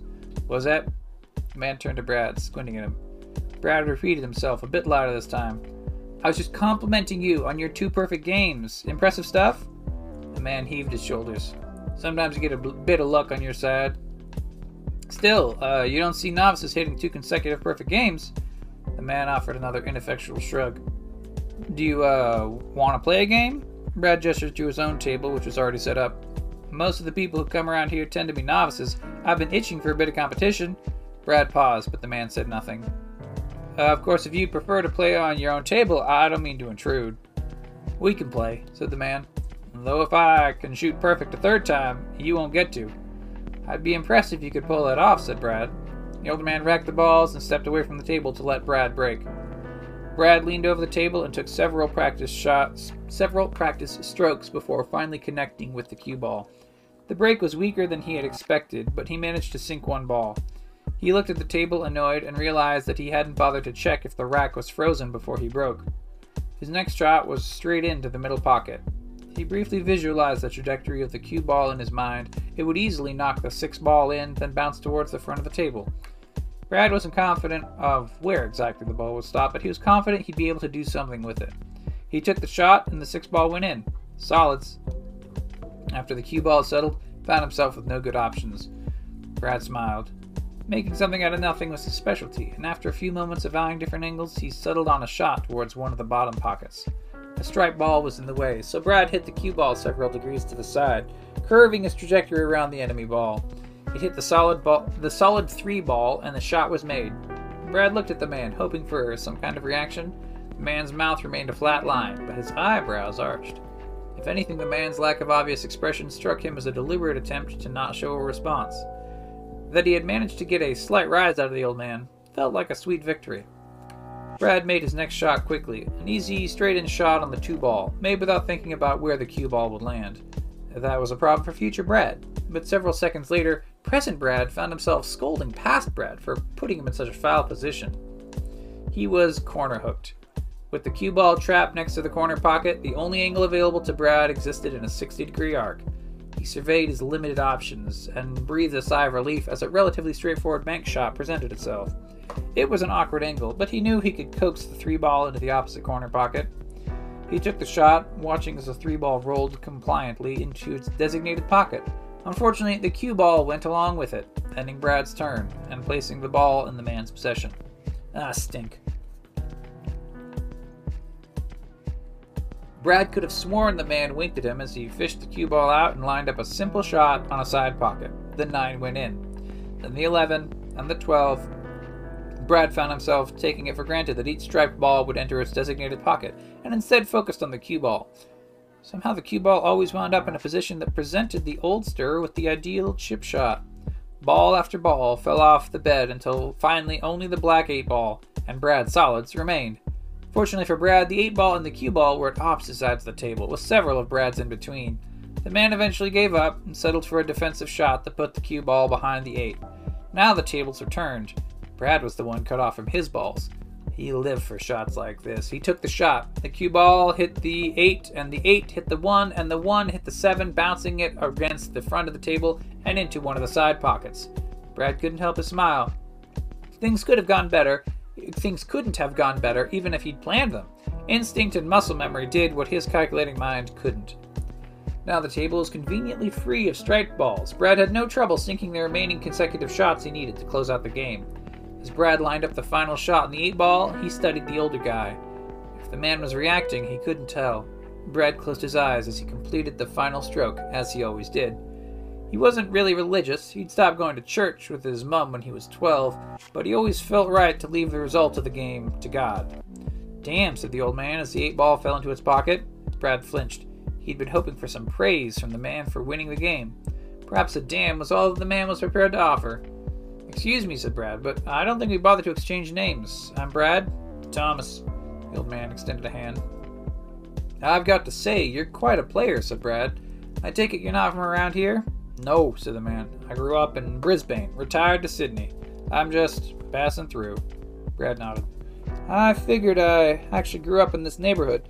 Played on tables just like these when I was a kid, so I know most of the folks in the local competitive circuit. I guess someone like you would have to play competitively, huh? You don't pick up skills like that in a tiny pond. You'd be surprised, said Thomas. A man can accomplish quite a bit, given enough idle time. But you have played competitively, said Brad. I used to, yes, said Thomas. I actually formally retired many years ago, but kept a table at home for practice, to keep my mind sharp. Where did you compete? Oh, I toured in England. Wait, you were a pro? A pro makes a salary. I won enough to cover my travel expenses and to make up for the time I spent not working a real job. Brad couldn't hide his excitement. Wait, you said England. Did you ever play in the World Billiards Championship? Yep, said the old man. I played the WBC for a few years, but eventually I decided the title was a summit I'd never reach, so I quit. Wait, you just said your name was Thomas. Are you Thomas Walsh? Indeed I am, said Thomas. You're a legend. I think you might be overstating it, said Thomas. Even when I was in my prime, I wasn't the best. Results speak for themselves. Nah, fuck that. You were a finalist for 6 years running. Nobody's ever been that consistent. Even the best pros who managed to run hot burn out after more than 2 or 3 years. Thomas sipped his beer. I spent hundreds of hours watching your videos, said Brad. I didn't realize there were videos of me, said Thomas. I have tapes of the finals from 1967 and from 68, said Brad. They didn't record them before that, but your last 2 years got recorded for posterity. They're kind of rarities at this point, but I had a coach who had a vault of old footage. Coach? Thomas arched an eyebrow. Yeah. You didn't have a coach? Thomas shook his head. We mostly just taught ourselves and each other. Sometimes you gotta practice with people better than you, but that was it. Well, I mostly taught myself, said Brad. But after I started winning some regionals, I joined a team so that I could get sponsored and have a group to train with. Interesting. Brad waited for Thomas to question further, but no question came. So he decided to continue without an invitation. I won the WBC in 2012. No luck since then, I take it, said Thomas. Well, yeah. He laughed, awkward. I've never been a consistent player. Not like you, anyway. He offered a sheepish grin. My mom had an album full of article clippings talking about me like I was some kind of prodigy, the next big thing. But it feels like it's been forever. I'll forever be a footnote in history. Brad waited for the words of affirmation to come from his hero. Thomas just took another drink from his glass, finishing it off before setting it down next to Brad's empty bottles. Can I get you a drink in exchange for another game? It would be a real pleasure. Sure, said Thomas. Give me a Guinness. I actually make it 2. Brad sprinted down the stairs and returned several minutes later with a tray bearing 2 pints of Guinnesses. Thomas began setting up the table for the next game, Brad hovering over him. You know, this place is pretty magical, getting to play a game of pool like this. He wasn't quite sure how to say it, but figured Thomas knew what he was getting at. I mean, this is the sort of place where anything can happen, you know what I'm saying? Not anything, said Thomas. There are limits. Well, yeah, but still, 2 former champs, one coming back from the grave, so to speak. That's not the kind of encounter you'd expect to have anywhere else. Thomas looked at him. Magical indeed. When I walked up here, I didn't realize that you were, well, he rubbed his chin. Let's just say I don't meet a lot of pool pros at bars. He took a sip of his beer. You want a break? Sure. Brad broke, and with his hands guided by instinct, managed to sink 5 balls consecutively. Like magic, his shots always connected.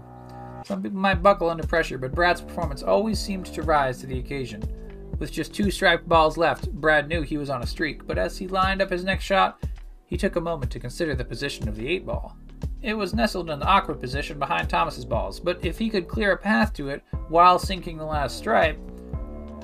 Brad looked at the sea of balls and knew there was no way for him to mentally calculate every vector, but instinct had gotten him this far, and he wasn't about to stop listening to it now. Brad took the shot, and the cue ball knocked the last striped ball into the corner pocket.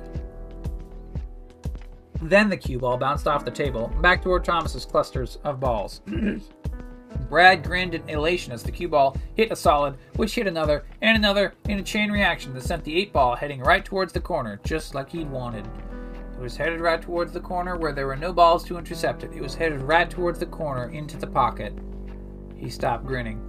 Brad knew with a growing dread that the friction of the cloth wouldn't be enough to stop the ball in time. He watched the impending disaster happen in slow motion, powerless to stop it. The game had been going so well. He'd been about to hit a perfect game in front of his childhood hero, and now he was going to lose it in the most inglorious way imaginable. An accidental, illegal combination shot.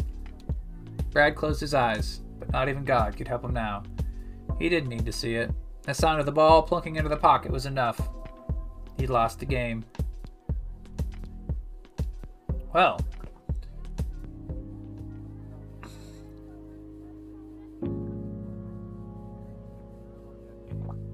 Holy crap, those 15 minutes? I like that story.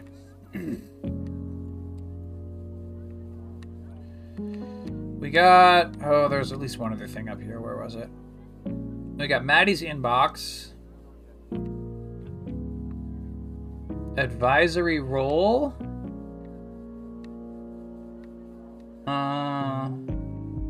Let's try Maddie's inbox. Oh, this is like an email inbox. I don't know if we should be reading Maddie's mail. Let's try the advisory role.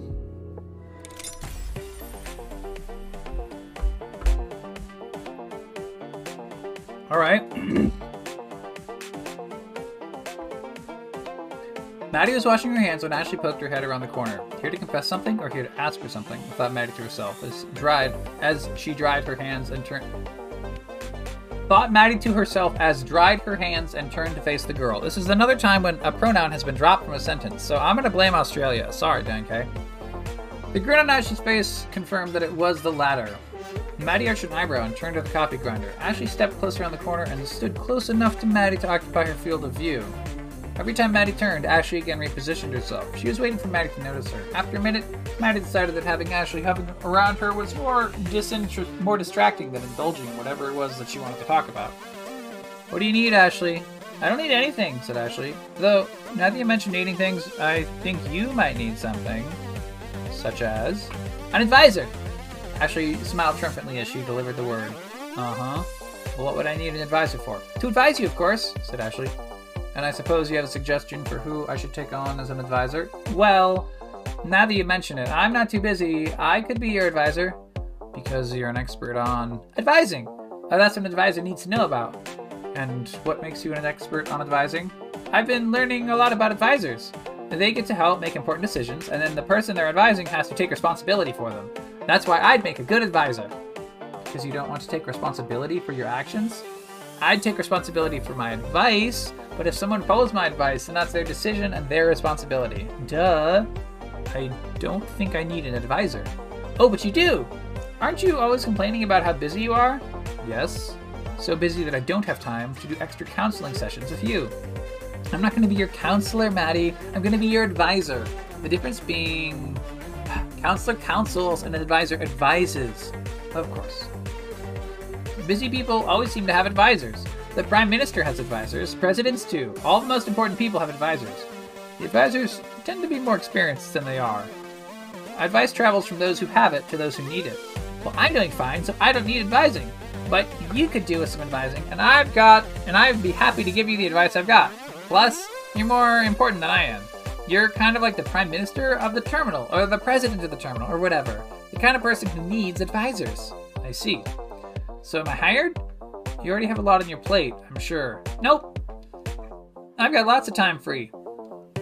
Ah, in that case, you have time to wash these dishes for me, said Maddie, tossing a dry rag to Ashley.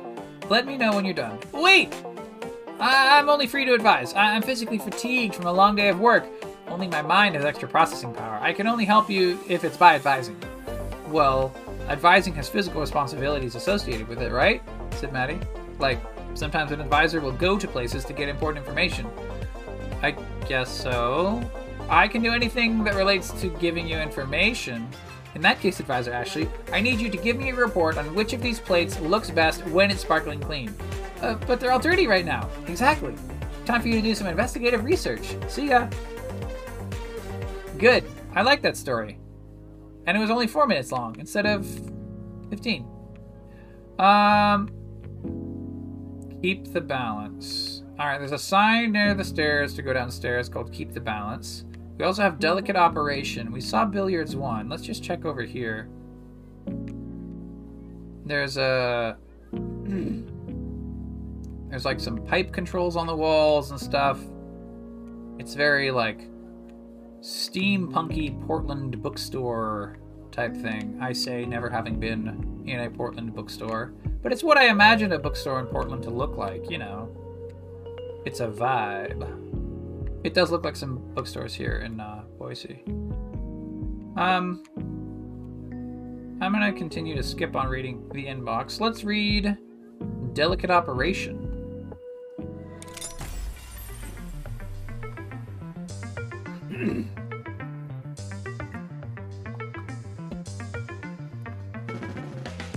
Ashley stepped behind the counter and winced as the floor creaked under her feet. Maddie was nowhere to be seen, but Maddie did possess a remarkably sharp sense of hearing. Luckily, the cafe was empty as Ashley tiptoed to the case where Maddie kept the baked goods. Ashley lifted the glass lid off the case and closed her eyes as the scent of yesterday's Lamingtons? Is that a food? Is that some foreign food? I suppose it must be. As the scent of yesterday's lamingtons wafted up and overwhelmed her. Ashley had spent most of her life convinced that she didn't like coconuts, but that had changed the day that Che introduced her to lamingtons. To be fair, Ashley still wasn't sure that she actually liked coconut. Chocolate frosting could make anything taste good, but she couldn't deny the cake's irresistible allure. Ashley lifted a lamington from the case and gently set the lid back down. She raised the lamington to her lips and opened her mouth to take a bite. Ashley? In a moment of panic, Ashley shoved the pastry into her mouth and sealed her lips. Her mouth was quickly overwhelmed by the pastry's thick frosting covering, and she did her best to choke it down before turning to face Maddie. As Ashley, hoping that her cheeks didn't betray what was inside. Ah, good, you're here, said Maddie. It was a bad sign any time Maddie expressed pleasure at seeing Ashley. Normally, Maddie wavered between being annoyed by Ashley's presence and being indifferently tolerant of her. Anytime Maddie was happy to see Ashley, it meant work. I need you to deliver something to Che for me, said Maddie, turning to the counter to pick up a small bottle of something. As Maddie turned her attention to the bottle, Ashley took advantage of her momentary distraction to gulp down the remainder of the pastry. No time to chew, but her teeth wouldn't have done much good with the thick frosting. You're not busy, are you? Said Maddie. Ashley shook her head no. The pastry was no longer inside her mouth to create a conspicuous bulge of cheeks, but opening her mouth would reveal the thick chocolate frosting that was still probably present on her teeth, so she kept her lips sealed. Good, said Maddie. He's upstairs. Get this to him ASAP. She handed the bottle to Ashley, and Ashley found herself surprised by how light the bottle was. Looking down, she could see that the bottle had thin walls. Within those thin walls, it contained some clear liquid, and the seal was held in place by a metal clamp, hermetically sealed. Ashley turned towards the stairs, holding the neck of the bottle in one hand, and let out a sigh. One last thing. Ashley swallowed her sigh with a gulp and closed her mouth before facing Maddie, lips tightly shut. Be careful not to drop it, said Maddie. Thousands could die if you spilled any of it. In any other situation, Ashley would have asked Maddie a probing question to figure out what was in the bottle, or get some idea of the significance of the task that had been assigned to her, significant enough that thousands of lives held in the balance, but apparently not important enough to Maddie to do it herself. But Ashley's lips remained sealed, and she merely nodded and turned around. Lamingtons were not meant to be consumed in a single bite, especially by mouths as small as Ashley's, and the thickness of the frosting that lingered in her mouth and throat made her desperate to ask for some kind of drink, but she dared not ask for one. Ashley looked down at the bottle, unsure of the best way to carry it. The bottle was slightly too large for her to hold in just one hand, and grasping it in front of her with two hands felt awkward. The bottle wasn't heavy, but Ashley's confidence in her ability to carry the bottle without dropping it was less than perfect. Should she cradle it under her arm protectively? No, that seemed like it put her at greater risk of fumbling the bottle. The crook of her elbow wasn't as dexterous as her fingertips. She settled for carrying the bottle with just one hand placed under the bottom to hold the weight, and the other hand wrapped around the neck to steady it. Ashley walked slowly with the bottle as she ascended the stairs. Maddie hadn't told her that the liquid was volatile, and the bottle was hermetically sealed, so there was zero chance of anything spilling out, but that didn't change the sense of trepidation Ashley felt. Armed with the knowledge that there were potentially thousands of lives at stake, she cringed every time she saw the liquid sloshing inside the bottle, leaping up and lapping the edges of the seal. Ashley realized her arms were shaking and pressed the bottle against her chest, hoping to steady it. As Ashley's hands shook nervously with the bottle held against her chest, she wondered if the huge amount of sugar she had just forced down her throat had something to do with the shaking. It was more likely that her shaking was the result of being told that thousands of lives could be lost if she dropped the bottle. Still, the lingering taste of the pastry in her mouth didn't help. Ashley silently lamented the fact that she had been forced to consume the lamingtons so abruptly. Lamingtons were a treat to be savored, not shoved into one's mouth in a moment of panic. She hadn't even had the chance to properly enjoy it. It was hard to simultaneously feel the pleasure of a tasty treat and the panic of being caught. Whatever the outcome of this errand, she had wasted a wonderful pastry. Several agonizing minutes later, Ashley arrived at the top of the stairs and spotted Che standing on the handrail. As she walked up, Che turned to face her, and she presented him with the bottle. Ashley cleared her throat of any lingering stickiness before speaking. Maddie said you need this. Ah, good, said Che. I was running low. Ashley gasped with relief as Che took the bottle from her and started taking deep, labored breaths, suddenly becoming aware of how high her heart rate was. Che popped open the seal of the bottle, then splashed some of it onto a rag. Several drops dripped onto the floor, and Ashley let out a terrified squeak. Something wrong? Said Che. Maddie said that thousands of lives can be destroyed by what's in that bottle. Oh, well, that's the idea, said Che, as he folded the rag and ran along the railing that overlooked the cafe's ground level. This is supposed to kill 99.9% of all bacteria, but that still leaves hundreds of bacteria alive, but I try not to think about it that hard. Ashley's jaw dropped. It's disinfectant? Yeah. Well, why? Did Maddie not tell you? Ashley's shoulders slumped in a mix of relief and exasperation. She only told me that it could kill thousands. And you didn't ask what she meant by that? No. I was preoccupied. Huh. He turned his attention back to the railing, inspecting it for a moment before continuing to wipe it. Ashley turned to head backstairs. By the way, Ashley. Ashley turned to face Che. He reached out and placed a finger on her shirt, wiping off a bit of frosting. He raised it to his finger and smelled it? He already has... What? I think he means nose. Chocolate? He said. Yes. One of Maddie's Lamingtons? Yes. Che nodded and licked the frosting off his finger. Go downstairs and bring one up for me too, will you? Good. Good punchline.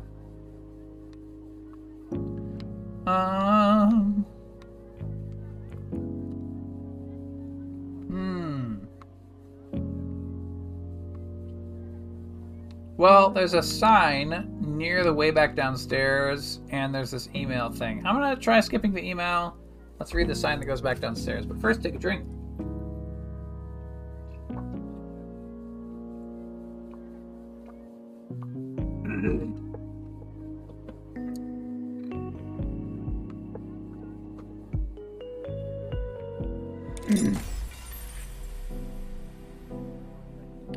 You're overdue this week, said Ned. He tapped the list of rules that Maddie kept posted by the door.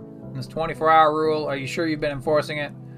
I think how we run things around here is none of your business, said Maddie. Actually, it absolutely is my business, said Ned. In fact, keeping the rules is basically my only business. That's kind of what the word enforcer means. I'm supposed to scold you for breaking the rules. So audit me.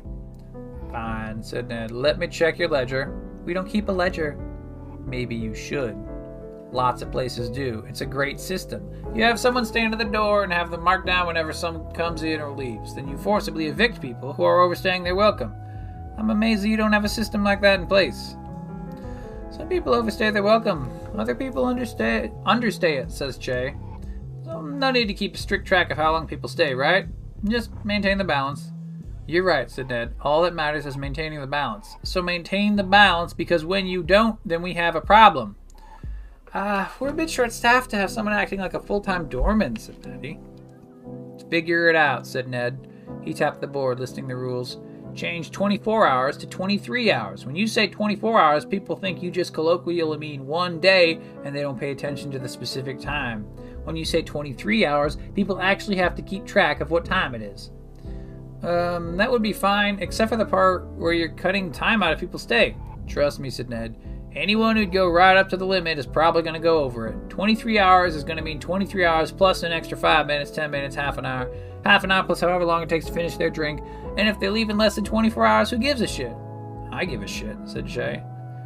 You're right, you should give a shit. In fact, you should celebrate whenever you manage to scooch someone out of here in under 24 hours because the balance is upset and you've got to correct it. You can either correct the balance 1 hour at a time, or the council can come in here and repossess some souls. Or we can find someone who knows how to manage this property responsibly. He turned to Che. Come on, buddy. I don't want to have to take this place away from you. That would be quite the escalation, said Maddie. Well, you're already in the first level of escalation, which is a stern talking to. Let's try not to escalate it any further. Che sighed, but Maddie cut him off. We'll change the rule to 23 hours, okay? Buzz off. Wow, really? Said Ned. Well, okay then. And while you're rewriting the signs, you should also take the green tea frappuccino off the menu. Fraps should be for coffee, not for tea. Done, said Maddie. Oh, wait, really? Said Ned. Damn, I didn't realize you were so open to feedback.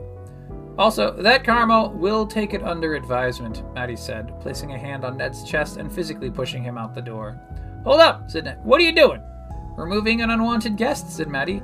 I need the practice if we're going to start enforcing these rules you care so much about. Now what? Said Ned, and he continued backpedaling to stay upright. Look, you could just... Bye, said Maddie, as Ned crossed the threshold out of the cafe, and Maddie shut the door in his face. She turned around, leaned her back against the door, and sighed. Che raised an eyebrow. You're serious about the rule change? Yeah, said Maddie. I'll change the sign on the menu after we close tonight. Wait, really? The rule change is just to keep him off our back, said Maddie. And the menu thing? I haven't meant to take that off anyway, said Maddie. It's kind of a menu item that attracts the worst sort of people. Well, okay, said Che. Though I do think we should change the rule back to 24 hours after things have had enough time to balance out. Of course, said Maddie. Wouldn't want to upset the balance too far in the opposite direction. What would we do with all that extra time anyway?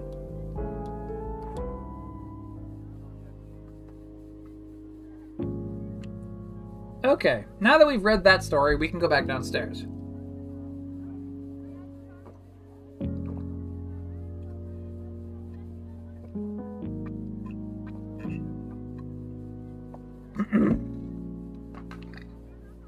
Okay. It's 12:10. I think I can do this a little longer.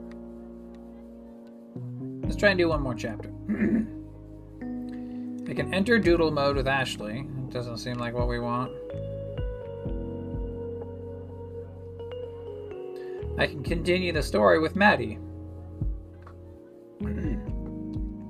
Yeah.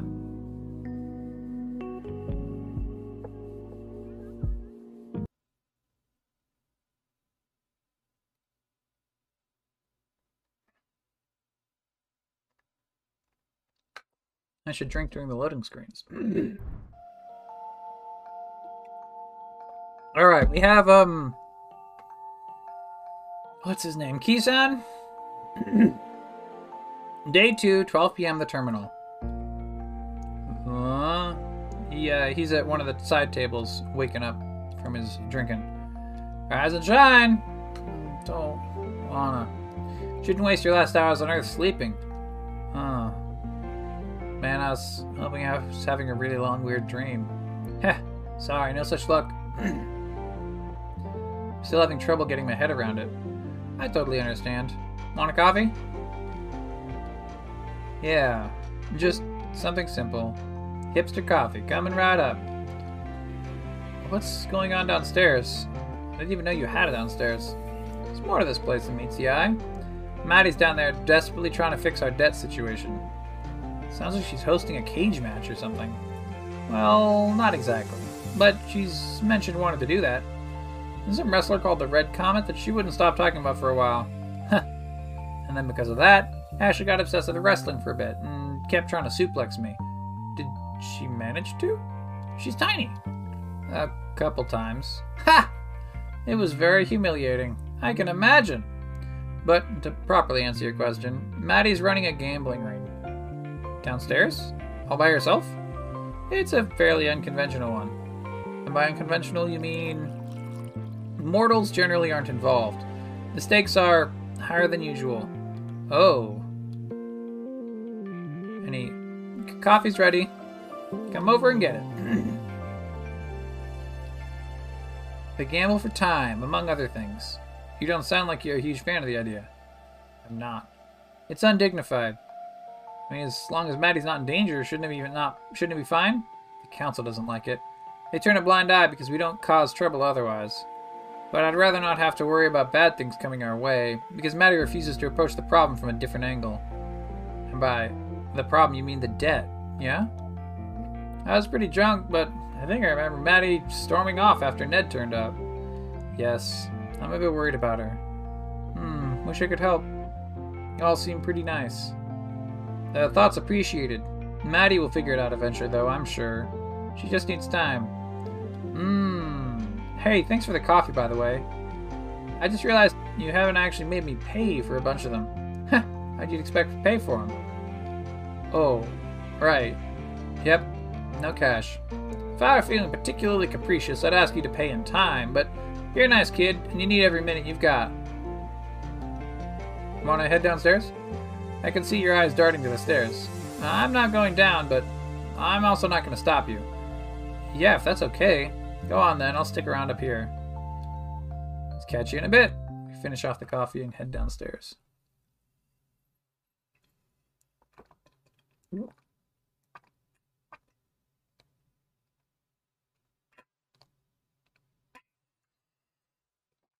The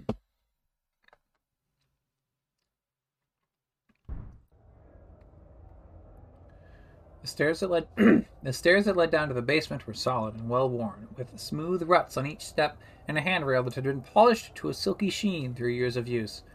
Keishan had always liked stairwells. People never lingered in them for long, and he'd found them to be a good place to catch a breather. He wasn't obsessed with them, that'd be weird, but he definitely appreciated a nice set of stairs. On further reflection, it was probably a little weird. Downstairs, Maddie's audience clamored for blood. From you to me. With the understanding that your remaining moments on this plane are limited, you surrender this time freely without coercion, as agreed. Contract fulfilled. You're free to go. Whew. That's 3 in a row, you bloodthirsty bastards, the crowd cheered. Maddie was clearly an expert at winding them up into a frenzy. Who's next? The room fell dead silent. Come on, isn't anyone here brave enough to challenge me? I thought you came here to play with knives, you pansies. Seriously? Anyone? Don't hold out on me. Do I need to pick someone from out of the crowd, then? Is this what we've come to? Maddie's gaze swept the audience. Keishan! Good to see you upright. Interested in a game of skill? Me? Yes, you. Oh, sure? Give me some enthusiasm, my man. Sure. What's the game? 5-finger fillet. Some of the people in here just call it the knife game. You heard of it? Oh, finally something I'm good at. Episode 3, Rise and Shine.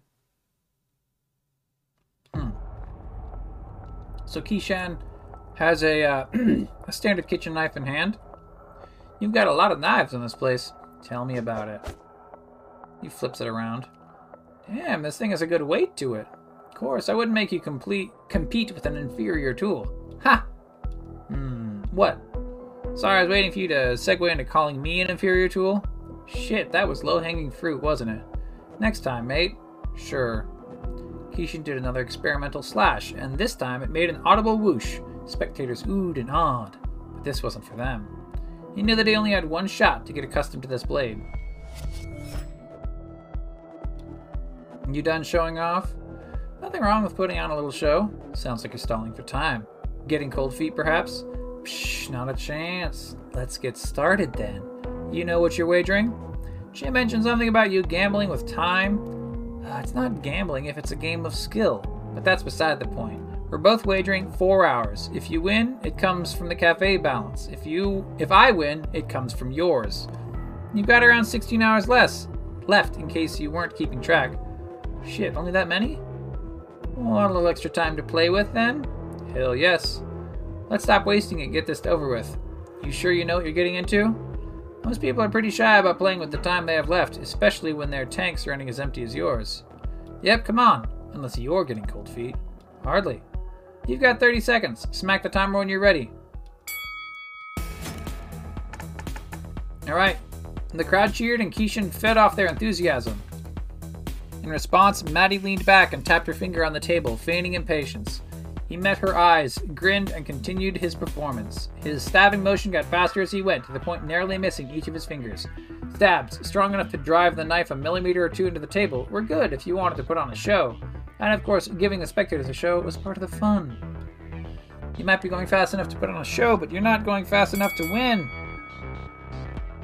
How'd I do? 16 sets, if I counted correctly. Whoa. I couldn't do 16. That's how many Maddie beat me with. Is she gonna lose? Nah, she's gonna kick his arse. Feeling good about that result? Certainly am. Rightio then. Watch closely. Oh, I will. 16. She hits the bell. 1. 3. 7. 11. 1, 3, 7, 11, 15.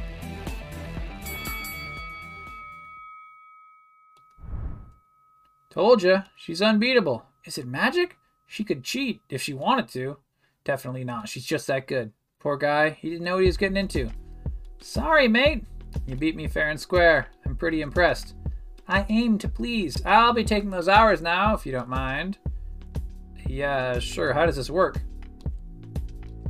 Just like this. You won't feel a thing. Keishan felt a brief tightness in his chest, and for just a moment, the tip of Maddie's finger burned white hot. Ow! Shit! Sorry, I lied. It's done now, though. Alright, does anyone else dare to compete with me? Come on, looking for some actual decent opposition here. I'll take any challenge, even if it's chess or something. Any challenge. I challenge you to get everyone a drink. Oh, Chase come in. Round's on me. I didn't realize you were watching. Wasn't anything happening upstairs, and I got bored. Right. So, you took some hours from Keishan, huh? Yes, I did. Did you feel good about that? Che, did you? I won them fair and square. He didn't know what he was getting into. There's an obvious power imbalance here that you're exploiting. He knew the rules! That doesn't change anything. You led him to believe that he's got some extra time. And, barring a miracle on his part, that absolutely wasn't going to happen. It doesn't matter. He's just passing through. A couple hours won't make any difference. And then he does a wall slam on her. Maddie, I'm disappointed in you. Our patrons respect us. We need to earn that respect by treating them with respect ourselves. This is not respectful or dignified. Cheating vulnerable passers-through out of their time, we're above that. We're better than that. I don't care whether you think it's dishonest or not. I want you to give that poor man his time back. Don't pout, this is serious. I feel like a broken record saying this, but where I understand your intentions are good, you can't keep doing these things. Oh, wow. It's all for you. If you really want to do this for me, find another way. This isn't worth it, Maddie. It breaks my heart to see you like this, and I know that you're trying your hardest, but this really, truly is not worth sacrificing your own self-respect for. Everyone here respects you, but your gambling with hours just cheapens that. I'll give the hours back. Shame. I was pretty great with the knife. Still not as good as me. I was pretty close. And she walks off. Well, begins to walk off. Okay, that's the end of the scene. Sometimes I can't always tell, like the animation will pause until you keep pushing A.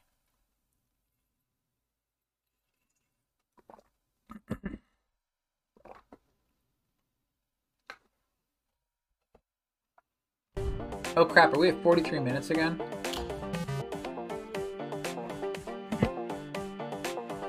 Loveless. Yes? What form did you have before being reborn? I think it was a crab. Oh, I think I was a crab. Come on, I'm being serious. Ashley wouldn't harvest spirit liquid from a crab. You're assuming an awful lot about how squeamish she is. As far as I can remember, I lived above streets, next to the sky. So a bird then? Wings and feathers and such? No, not that. I do remember flying, though. Oh, were you a sugar glider? Describe. Did you eat insects and tree sap and flower nectar? That is familiar. Wonder how Ashley found you then. Could have been anything, really. You mentioned bright lights earlier. Oof. Yeah, I'm thinking you got hit by a car. That seems likely? Is that bad? I mean, you're here now, so... whether you like it or not. Shut up. I am still adjusting.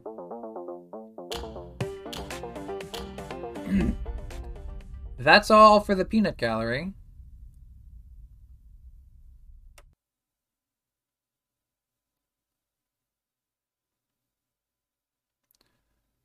We're up to 45. And here's the thing, friends. This is my last gulp of water.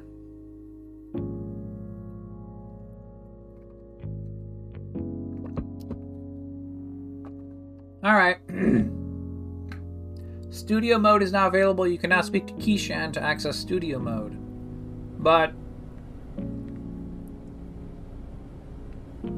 I thought that we were playing as Keishan during these first-person sections. That's weird. So our options are Wandering Spirit, We have Rotten Poppy. We can go... This is like we're down in the storage room. We can go between all the aisles and stuff. Ashley's Journal 2. I may have to call it here for now, friends, because I am just running out of voice. I've been talking straight for like 3 hours or whatever.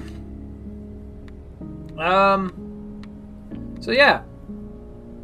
It wasn't particularly spooky, but we've been dead today, and we've gotten to a cafe at the edge of the afterlife, and that's as Halloween as we're gonna get this year. And I really like this game, so we'll probably play more of it sometime soon. Of course, there's also all the Bayonetta 3 to play, and so forth, but we'll figure something out. Well, see you then.